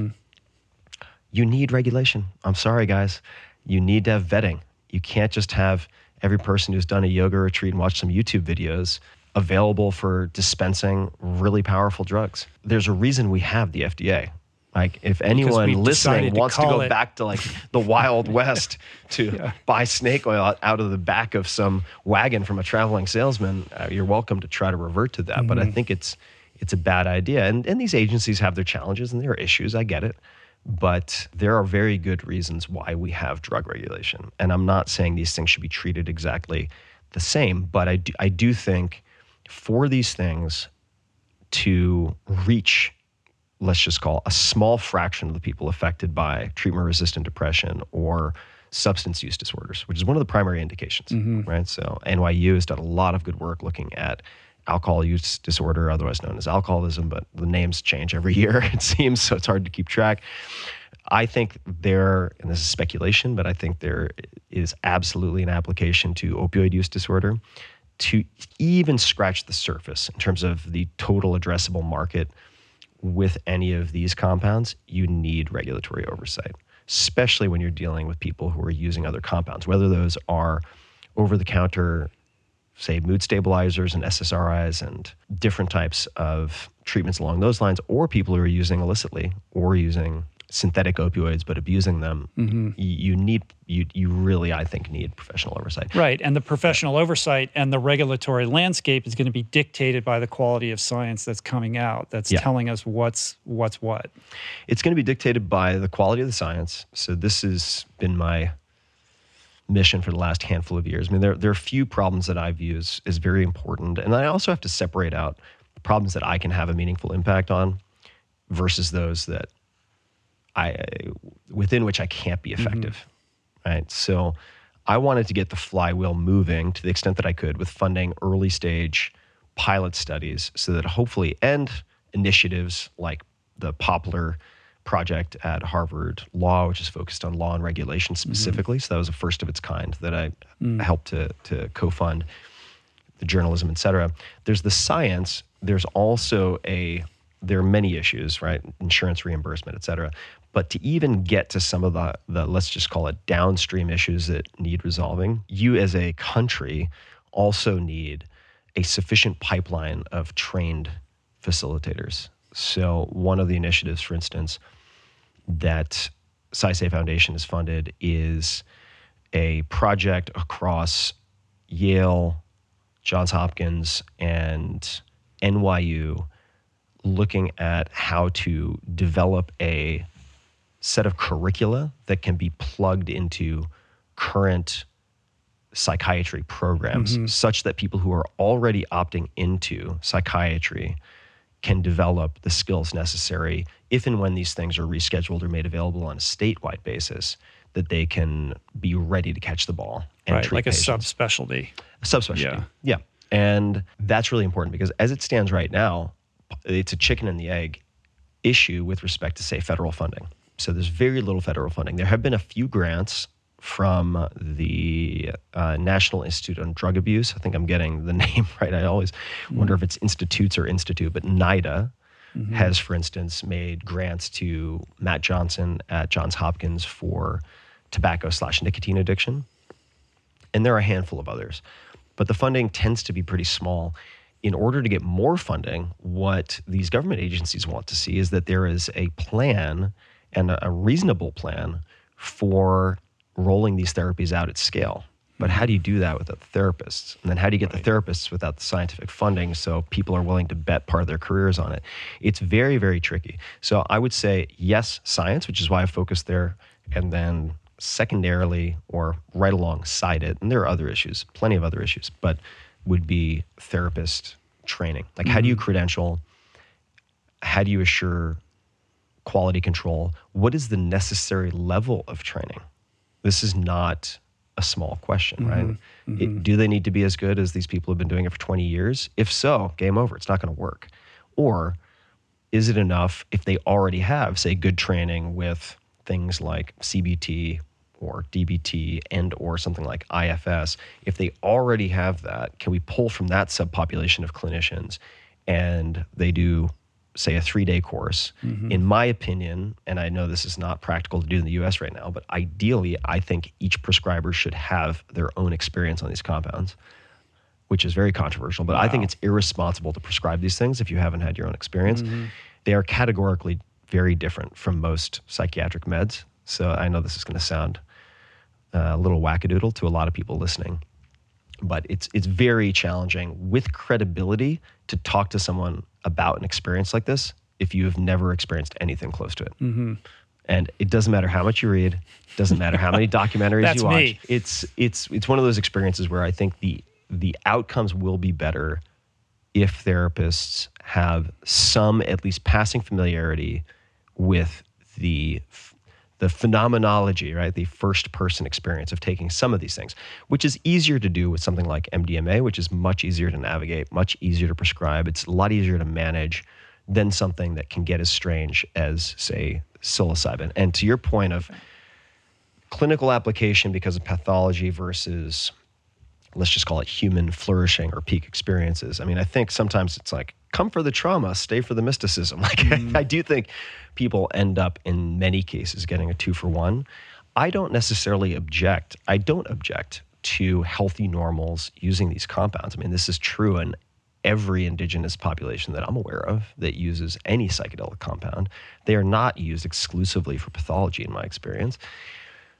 But the psychedelic world, and feel free to reel this in, but I'll just say one thing. Allow me to rant for 1 second. One of the biggest issues with the psychedelic community, which we can't really call a community because of the amount of infighting, it is comically bad how much infighting there is. So if you think these things automatically result in world peace, just look at the psychedelic world right now.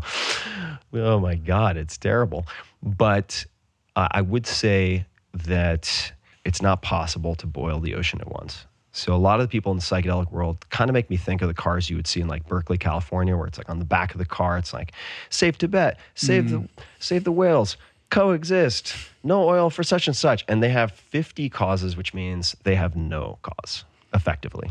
And there's a lot of, I think, distraction, which is not to minimize the issues or the objectives that any of these subgroups have, but it's really important to sequence them in a way that makes sense. And it makes sense to focus on, for instance, veterans in the US who have complex PTSD, which is poorly treated currently, which results in veteran suicides and extremely high costs of healthcare for said veterans. Right. Which is a bipartisan staggering, issue. Levels of opioid addiction. Opioid addiction, and I don't know what the latest numbers are, but I want to say, someone can fact check this, but it's something like 20 to 30 veteran suicides a day. I mean, we lose more veterans to suicide, and veterans are important because they have political immunity. No one can get up and say, screw the veterans. So as far as acting as the tip of the spear, not just in combat, but also in the sphere of mental health, they are incredibly, incredibly important. So that is a good place to start. Starting with healthy normals, doomed to fail. That can come later, potentially, but I would start with healthy normals. One more thing I'll say, just on the, if you don't mind, on the addiction front and on the 12-step front, there is a trend right now of using ketamine in place of alcohol. And I know quite a few people, this is very common in LA, it's very common in the coastal cities, it's probably common elsewhere, who are switching from alcohol use to ketamine use. And chronic ketamine use has severe risks, definitely has addiction potential, and it is a dissociative anesthetic. Thank you. Guess what? Thank you. Alcohol, frontier medicine, same. Sure. And I do drink occasionally. I think for me, there's a place for it. But I would not view ketamine as a healthy substitute for alcohol. And I did a very comprehensive, it is the most comprehensive podcast episode ever on ketamine with Dr. John Crystal, who's You weren't on ketamine. I was not on ketamine. Just yes. Thank you for the clarification. We were not on ketamine. That would be very hard to listen to. Dr. John Crystal of Yale, who has been the principal investigator on a lot of the foundational human research with respect to ketamine and its antidepressant properties. And we did an everything you could possibly want to know about ketamine episode that I think is 3 or 4 hours long, and it covers a lot of this. But TLDR, chronic use of ketamine, is not good for you. And it makes you more prone to depression. Yeah, I appreciate that kind of addendum. I went to treatment with a guy who jumped off his roof on ketamine. It's like, these are really powerful compounds that need to be taken seriously. And also, to your point of the community sort of being fractured, it's also a case in which they're all lumped together, like the psychedelics, but like there's massive differences between all of these, and they all have their place in different ways. As somebody who has been in this world for such a long time, there's a very palpable sense that society and culture is catching up. Right? This does seem to be happening and progressing, maybe not as quickly as you would like. But I do feel like this is moving. To me, it feels like it's moving too fast. I would actually say, because I've tried to play a role with the podcast and other interviews I've done for mainstream magazines like Fortune and others, have tried to change the national conversation around these compounds, mostly to destigmatize funding so that more funders from initially individual and then later larger foundations would come into the funding circle. So I have made that a very deliberate chess move on my part, and other people have certainly done amazing work. I think it is moving very quickly. In some respects, the saturation is moving a little faster than I would like, because the demand has so far outstripped qualified suppliers, supervision, and it's going to be a bumpy ride. I mean, we're going from the bunny slopes into the mogul field, and that's to be expected. And when any compounds reach a certain scale of use, you run into lots of issues. Yeah. It really doesn't matter what we're talking about. And these compounds generally, there are psychedelics that can kill you. So that there are certain designer psychedelics that can kill you, absolutely, in excess. And you need to be very careful. There are also plenty of drugs masquerading as other drugs. So there are a lot of risks. However, if we're talking about the most researched, and let's just focus on what I would consider some of the classical psychedelics like psilocybin, incredibly well physically tolerated. So I'm not aware of a known LD50 for this, which would mean lethal dose 50. So a dose that would hypothetically kill 50% of participants. Let's just say of 1,000 people pulled from the population at random, what dose should kill 500 of those people? Mm-hmm. For many compounds, that's really well established. With psilocybin, I'm not aware of any known LD50. Yeah. So it's very hard to have a physiologically fatal response. But there are people who have had such a difficult emotional experience that they've had heart attacks. I don't think this has happened in any trials, but it's certainly happened on the underground. And the aftercare is really critical with these things. And which is why I really recommend people to do a lot of pre-work. And if you're not willing to do that pre-work, if you're not willing, for instance, Sam Harris introductory course, awareness, these things all layer in together. If you're not willing to do those two things, if you're not willing to engage with a therapist to develop a rapport with someone so that they can act as a safety net, if and when you decide to use one of these compounds with someone else who should be qualified as a facilitator, you are not going to have the wherewithal, nor have you demonstrated the will to do the rehab afterwards. And if you're not willing to do the rehab afterwards, you're asking for problems, really significant problems, I think. I want to move on to a different subject, but before we kind of close this chapter, what is the most exciting or interesting science or research that's coming out right now that has you kind of, fired up? I'm excited by a lot of it. I mean, the basic science and looking at imaging and how these compounds affect the brain is fascinating. I'm very interested in the new molecules that are being created. Very excited to see more group therapy because I would wager, so my hypothesis would be that for a number of conditions and for a number of compounds, when used in combination, that the outcomes are actually better, not just less expensive per person, that would certainly be true, but more effective with greater durability when you have group integration, maybe group training too. And that's very exciting.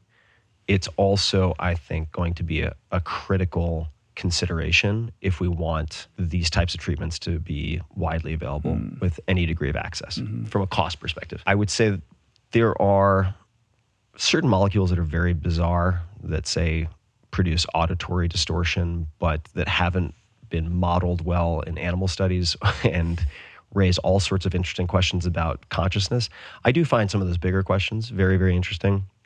If people want to get a decent idea of the things I find interesting, I would suggest, so SciSei, it's just SAISEI, SciSeiFoundation.org, and you can look at the projects page. And there's quite a bit there. There's science, and then also, on the other hand, we didn't get into this, we don't have to spend a lot of time on it, but quite a bit of work with conservation and preserving the indigenous traditions, et cetera. Preserving indigenous knowledge, protecting those groups against biopiracy, things like this. Yeah. I view that as a moral obligation, so I do that as well. Yeah, it's cool. What does SciSei mean? SciSei means a few things in Japanese, but it means rebirth. So SciSei. Sai is like to repeat. That's the onyomi, that's the Chinese reading. Bit complicated to get into all the language stuff, but sai is like again.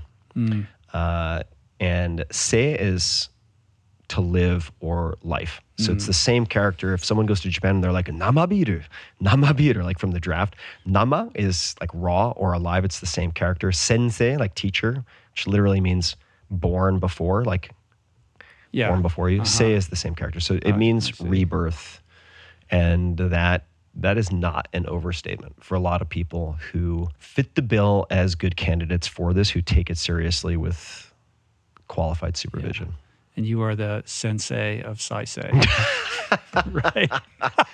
That's the title of the podcast. Yeah, right? I'm the tour bus driver of SciSei Foundation. It's funny. Shifting gears a little bit here, I'm curious, as somebody who's been kind of a public figure on the internet for such a long period of time, OG blogger, somebody who was compiling an email list before that was a thing. Like, you've been doing this for a long time. And along the way, of course, the books and the podcast, et cetera. But the internet is a very different place today than it was when we're getting old, you Rich. were coming up and I was coming up. So I'm curious about how you think about that. Like, what is the state of influence, the business of influence today, compared to the earlier days? And does that color or change how you think about how you show up publicly? Like, how does that all work for you? Well, I might turn that around and ask you the same thing. Yeah, so well, I'll allow you to we can go back bide and your forth time on it.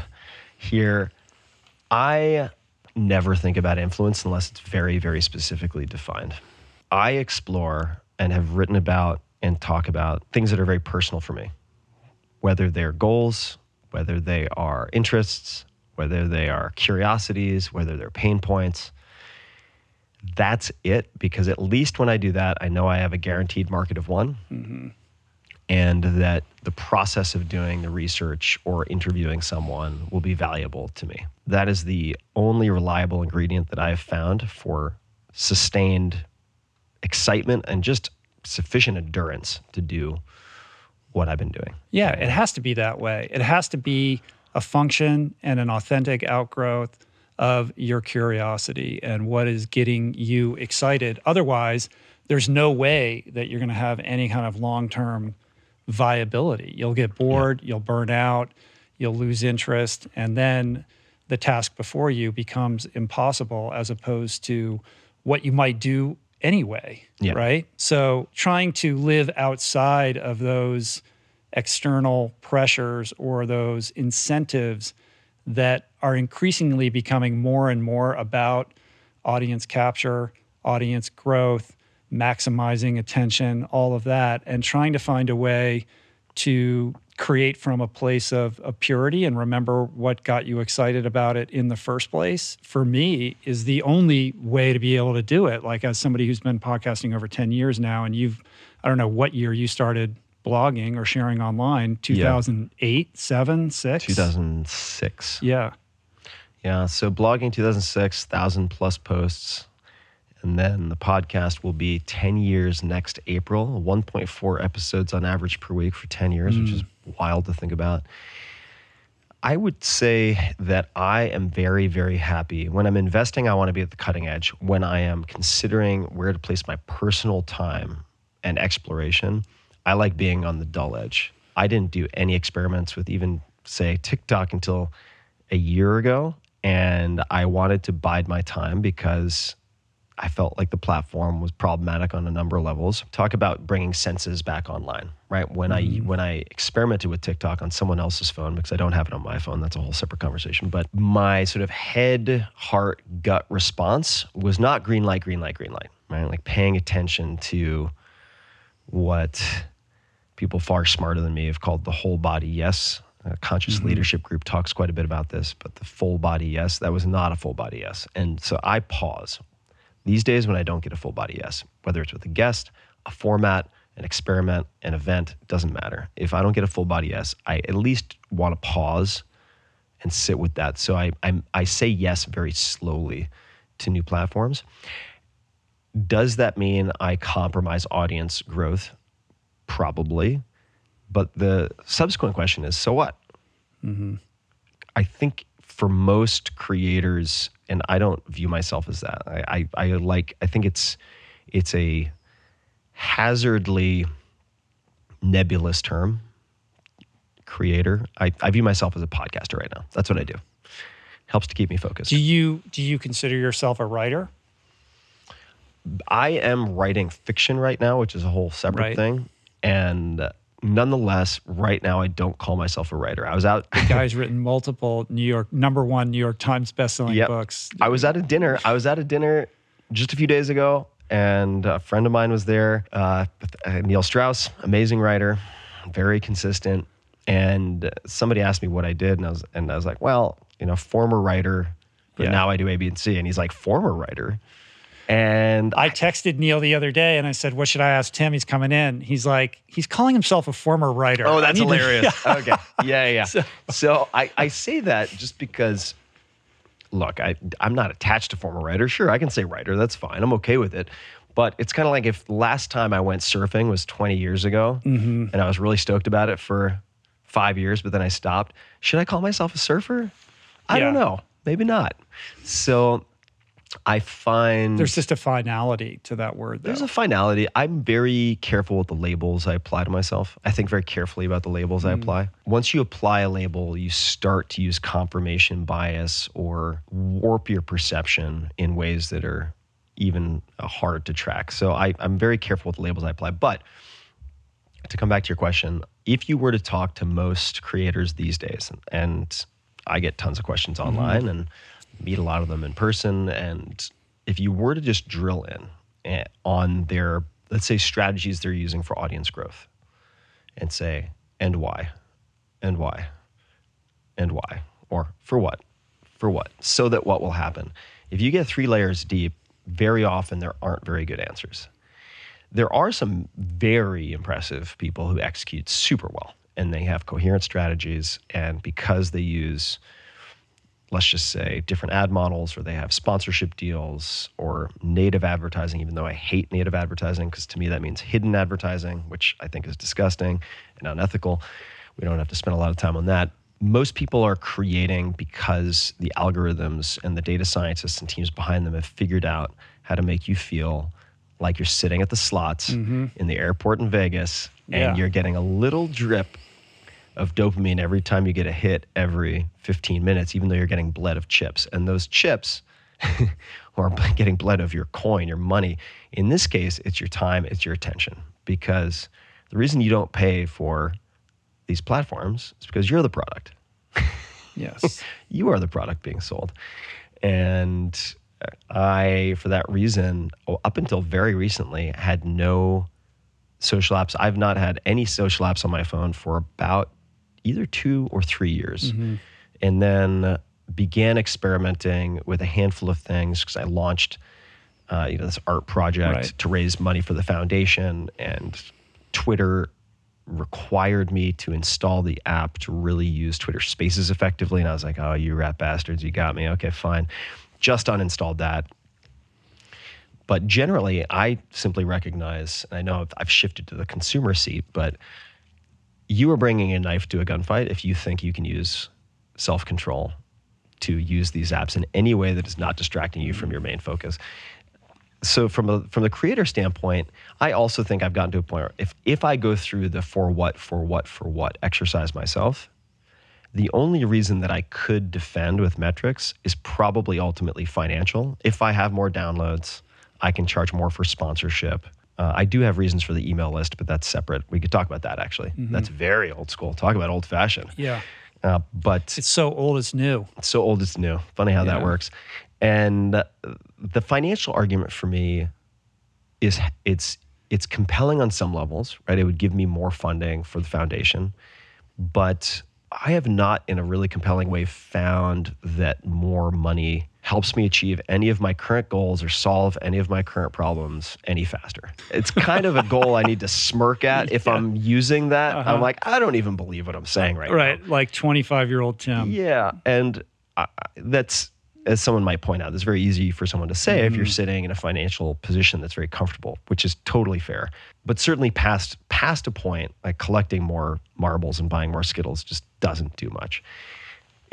You can use it for things in the world, yes. But so for that reason, I've really tried to keep track of, I sound like such an old bastard, but it's like, how do I feel when I wake up? How easily am I falling asleep? What's my quality of sleep?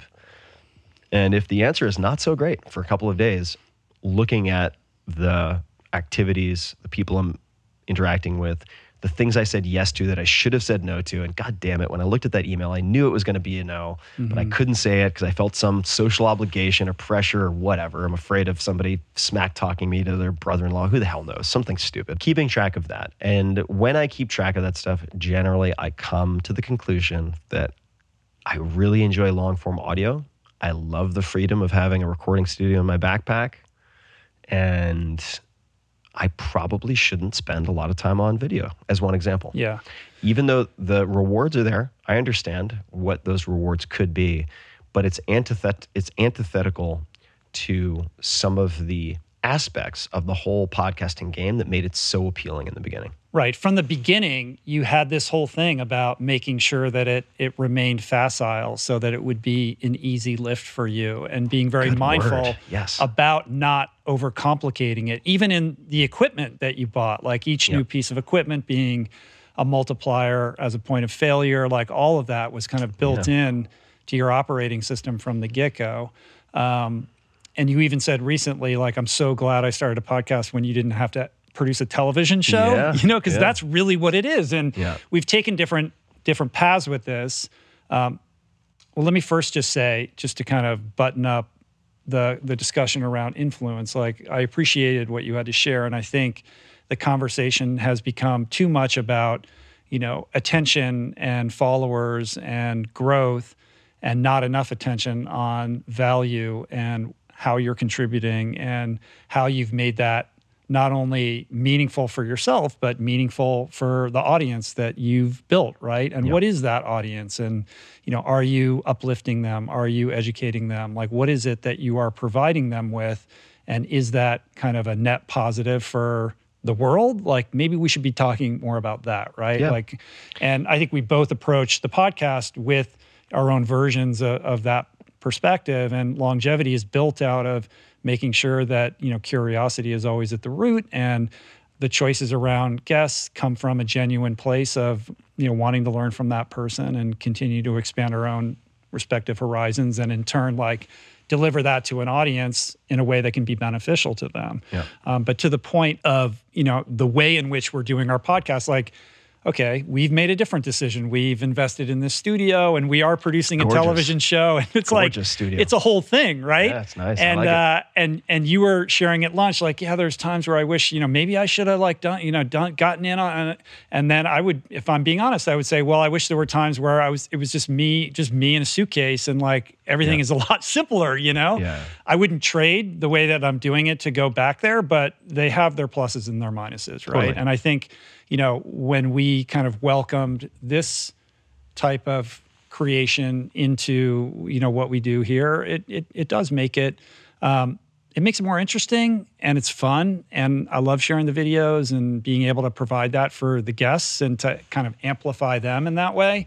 But it takes a lot more people, and it's an investment, and you have to manage those people, and you're not as nimble, and you can't, kind of pivot in the way that you're able to. And so I think you're doing it exactly the way that you should be doing it for yourself. Thank you. If you're true to that original value set. Yeah. I'm the podcasting Peter Pan. I like it. But it is like, podcasting has changed a lot, right? Yeah. Now it's just like, when we started, like, I never thought it would be a business at all, let alone like the business that it has become for myself and for others.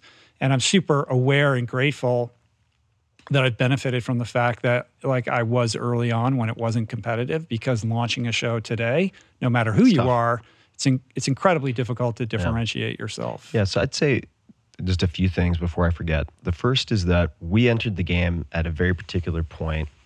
We also laid groundwork in the form of books and other things, and we ended up with the ability to interview people on a very wide range of subjects. For somebody starting, if you wanted to begin in podcasting, I think I would probably recommend you do what I did in the blogging world, which is you start very, very, like, if you want to go wide eventually, start very niche now.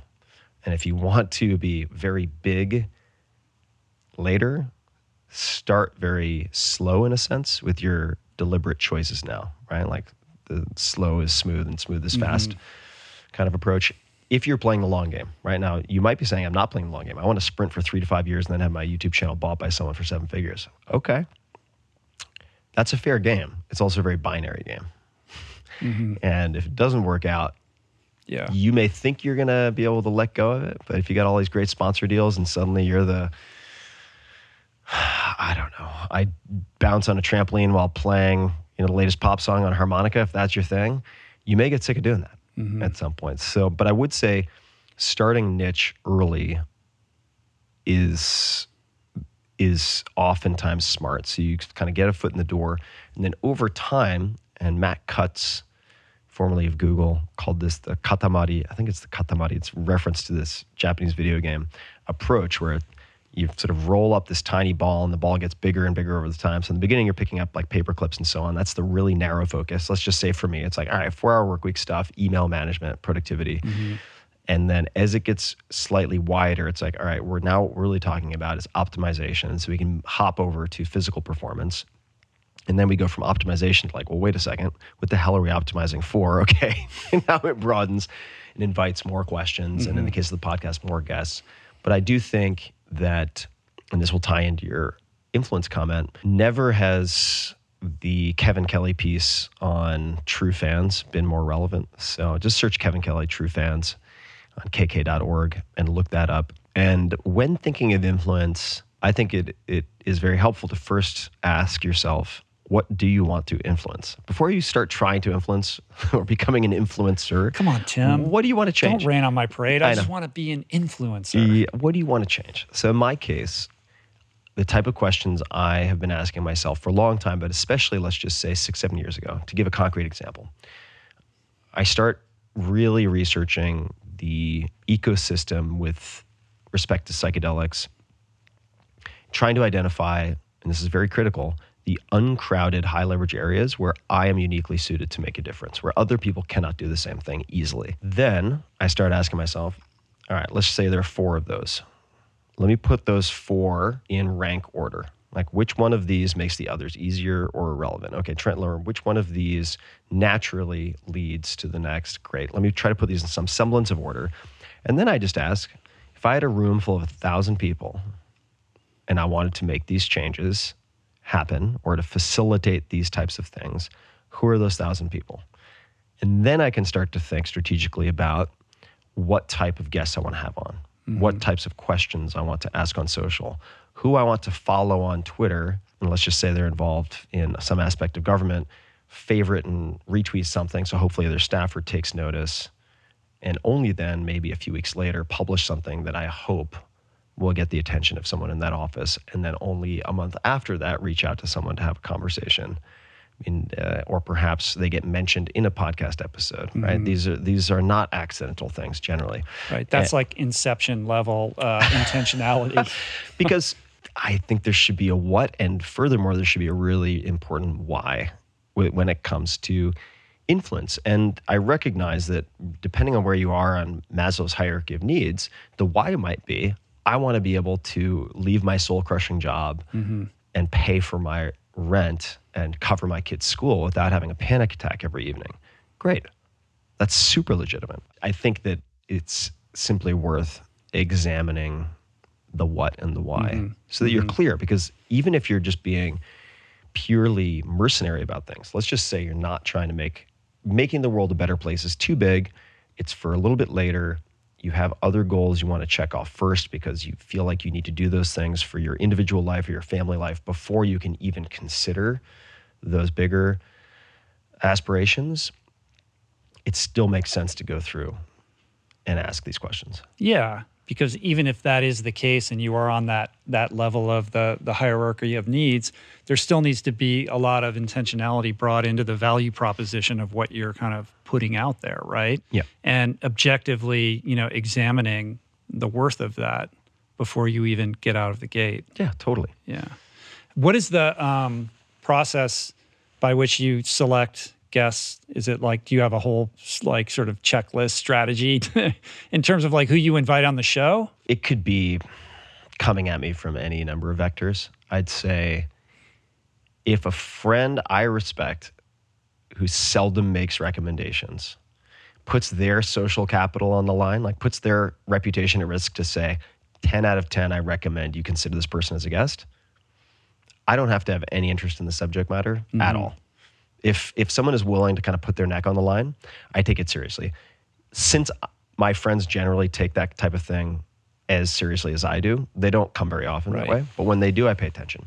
If I have any type of strain I'm looking to remove from my life, or pleasure / fun I'm looking to inject in my life, goal I'm looking to achieve, fair game. That's going to be, podcast is going to be one of the tools that I bring to bear on that. Yeah. Let's see. Certainly for policy change and things like that, it's the way that I have discussed psychedelics on the podcast over many years now. I mean, since 2000, probably 14, 15, is not haphazard. So they could be trying to correct a narrative or add perhaps an understated risk to the conversation, as would be the case with ketamine, for instance. Because there are plenty of people who will not listen to me, but they will listen to someone like Dr. John Crystal. And in turn, maybe you listen and you don't use ketamine, but you know 5 friends who do. And without making it too on the nose, I think you have a problem. You should listen to this. You can be like, hey, this is really interesting. You should listen to it. And just as a Trojan horse, they will get exposed to it. So I do think about, from a public service or ultimate long-term objective within the ecosystem of, say, science, regulation, law, policy, et cetera, I do think about it. That's not a primary driving factor. I have stepped back from engaging with most of the psychedelic world because there are just so many clowns. It is so, and this is where I need more DBT, but it is so upsetting to me. I'm just like, God. Then fight it out. My God, you could not ask for a more clown-like composition. There are great people also, but there are just so many yahoos. And so I tend to be very surgical in how I approach it. And it could be someone also, if I'm doing a lot of heavy lifting and a bunch of serious interviews or things I'm taking seriously, it could just be something for fun. Like have a friend on. I'm going to do a random show with Kevin Rose soon, which I do every once in a while. That's why it's called The Random Show. Close friend. He's great at conversation, and it is our excuse to catch up. Right? He's busier than hell. I make myself busy with who the hell knows what half the time. And we just get a time on the calendar. Yeah, it's fun. You guys fuck around. And I think it's important to have that kind of light touch with it too, and to not take it too seriously, and to not be afraid to, mix it up with the formats and, the approach to it. And you did that with the cock punch thing and, all of that. You got to sow some wild oats and have fun. And I think that's important in terms of longevity as well. Yeah. The other thing you've done a pretty good job of is really making sure that the conversations are evergreen and kind of stepping outside of this flywheel that many people may not even realize exists in the podcast world, where, it's all about like the book of the week, right? Like there's always, I'm sure you're on the same email list that I am, and you're getting pitched these guests all the time. And there's kind of an incentive structure set up to host these types of conversations. And the publishing companies have figured out that podcasts sell books. So they have a deep incentive to try to book their authors on all these shows. I've tried pretty hard to kind of begin to I was like sort of a big participant in that for a while. And I've really endeavored to get out of that game because it's exhausting. And the guest that you host ends up being on all the other podcasts on the same day. And so as I've but I'll make exceptions for friends, for books that I think are really, worthy of having a conversation with people that I admire, because sometimes it gives you access to somebody who you wouldn't ordinarily get to sit down with, like Matthew McConaughey or, Rick Rubin or what have you. Those are the occasions where our shows will overlap. And you, my friend, are a goddamn ninja, because no matter what, your episode always comes out first. So you're practicing some kind of art of war bullshit to make sure that no matter what, knowing that this author is going to be going on a bunch of shows, that you're coming out first. So you win. Congratulations. The dark arts. I hope you feel good about yourself. I just had to call you out on that, because we're like, over here, we're like, God damn it, he did it again. There are all is fair in love and podcasting. But I have really tried to step back. It's tough because there are people I would like to have on, and everybody and their grandma's coming out with a book these days. It makes me so uncomfortable when it's friends. Yeah, it's uncomfortable. And I have found it largely unproductive, I would say, to have on people who are on 6 podcasts in the same week. It's a level of saturation that I think in some cases leads listeners to opt out. And I understand the incentive structures. I mean, podcasts are the new radio, effectively. And the incentives are also on the podcaster's side. If they have a big guest, they know it's going to get views or downloads. There are aligned incentives from that perspective. But in my ideal world, and it's not always Tim's ideal world, but in my ideal world, I would be having novel conversations that bring something to my audience they wouldn't have found otherwise. Yeah, and that's what feels the best too. Yeah. When you find that person who's amazing, who isn't necessarily promoting anything. They just have something wise about them and something that you resonate with, that you know your audience will, and just the feeling of being able to like check this out, you know, and have people respond to that is like, that's the juice. Yeah, and that's also where this psychedelic ecosystem with respect to scientists has actually been a godsend of sorts, because I get to have those conversations. And I think that scientific literacy, just having a basic fundamental ability to say, read headlines and the news with an ability to sort fact from fiction, or at least know which questions to ask so that you can interrogate these sensational stories, is crucial survival training for the information age that we live in. It's going to get so bad with AI. I mean, the disinformation, misinformation is going to get so shockingly bad that taking it upon yourself, it doesn't take very long. It's like, take a week or two and just decide, I'm going to become functionally literate in how to understand 20 terms in science. That's it. And Peter Tia, who's been mentioned earlier, has a great series called Studying the Studies, I think it is. It's a bit technical. One of his podcasts is quite good. There's a book called Bad Science, which has some excellent chapters in it, which helps you to start to parse, see through the veil. It doesn't have to be that intimidating. Yeah. So in any case, these are things I care about. The scientific literacy is really important to me. Yeah, things are getting crazier faster than ever. Oh, yeah. And we haven't even begun. Yeah, things are going to get messy, which is another reason why I don't want my brain exposed to that shit all day long on different social platforms. And if I engage with it, I will be exposed. So I really try to treat social as junk food. It's like, look, every once in a while, you want to have a cheat meal? Great. But it's like, if every day, if you're just like hammering pixie sticks, like maybe that's not the best for you. What is the most unoptimized area of your life that you're like embarrassed to admit? I am now a connoisseur of unoptimizing or de-optimizing.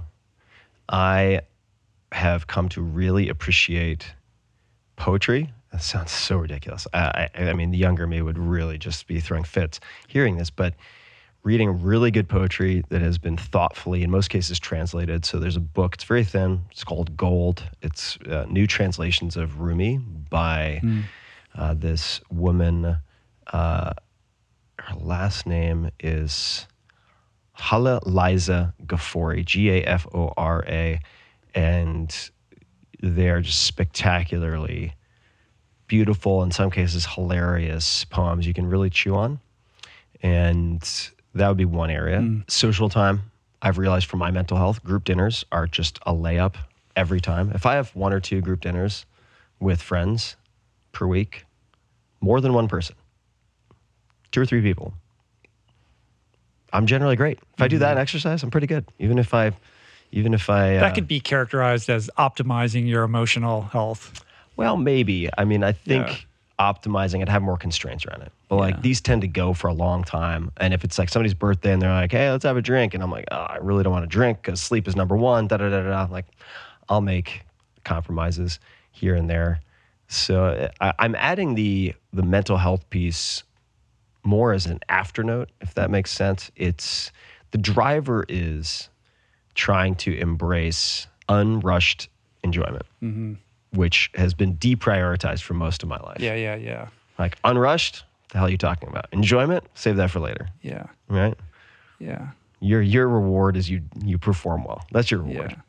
Yeah. Do your job. I mean, listen, and you're walking it because we talked about having lunch beforehand, maybe going on a hike, and you're like, I got time. Like you're not like you're not like rushing out of here because you got some other appointment. So clearly you're like doing that. You're showing up for that in your life. Yeah, I decided for this set of a few weeks when I'm in LA that it was social over solo. And there are compromises. Like in terms of productivity, it's fallen through the floor. Like however I might measure productivity, I mean, it's just plummeted. And what I've realized for myself, and maybe this applies to people, might help folks think about, say, the mental health stuff, which is if you're far on one end, let's just say productivity, efficiency, I don't read fiction because it's a waste of time. If I wanted to make up stories, I can do it myself, like that kind of person, which I was forever.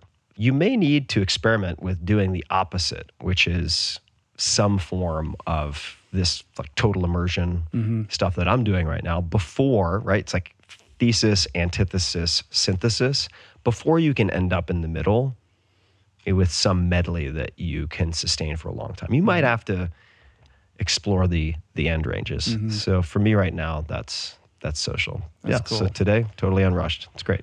Yeah. Well, the final one is the low-hanging fruit, most obvious one, which is what would you put on a billboard? And maybe, how you answer that is a reflection on how you've changed or grown since the last time I saw you. So last time I saw you, my answer probably would have been you're the average of the 5 people you associate with most, something like that, right? Pick your social circle very wisely. That includes virtual or parasocial relationships, by the way, like the people you follow on YouTube or podcasts. Choose carefully. The answer I would give now, I'm going to crib directly from a former guest of mine, Dr. B.J. Miller, who's helped 1,000 plus, probably 2,000 plus people to transition to death and hospice care. Fascinating guy. And I think he got it from a bumper sticker. But it's great. And I think it sort of wraps everything nicely for me right now, which is don't believe everything you think. Like, don't believe everything you think. Really take a second to interrogate those things and look for counter evidence. And there's so many stories, so many beliefs, right, which are thoughts we take to be true, that we've repeated for so long that they've become the subconscious 10 commandments through which we live our lives. And it's an ongoing process, but don't believe everything you think. There's a lot of depth to that and a lot of layers. Yeah, I love it. This is great, man. Thank you. Yeah. I really enjoyed it. It's a privilege to kind of witness your arc and your growth. And like I said at the outset, your transparency and your courage and your vulnerability around sharing it. I really do think it's a salve and to so many people and helpful. And there's a true commitment to service, that's behind it that I think is really laudable and worthy of note. So, thank you for doing that. And I'm at your service, my friend. Anything I can do to help advance the things that you're interested in, hope you consider me a resource. Thanks, man. And may I... Of course, plug all your stuff. Come on, dude. What are we doing here? Yeah, what are we doing here? All right, finally, I can pitch my shit.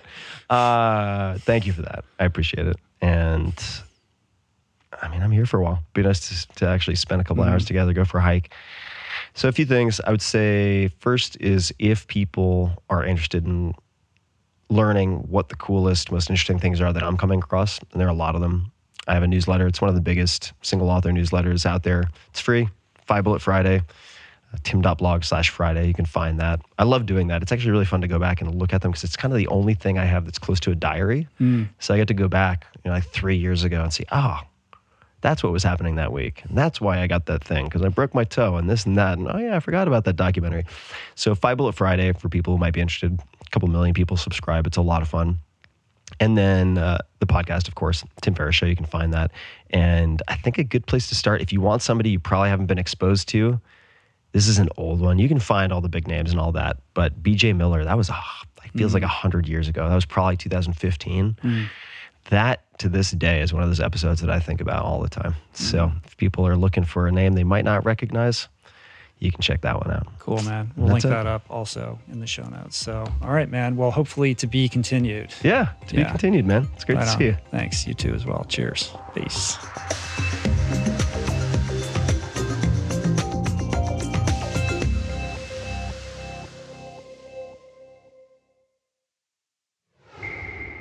That's it for today. Thank you for listening.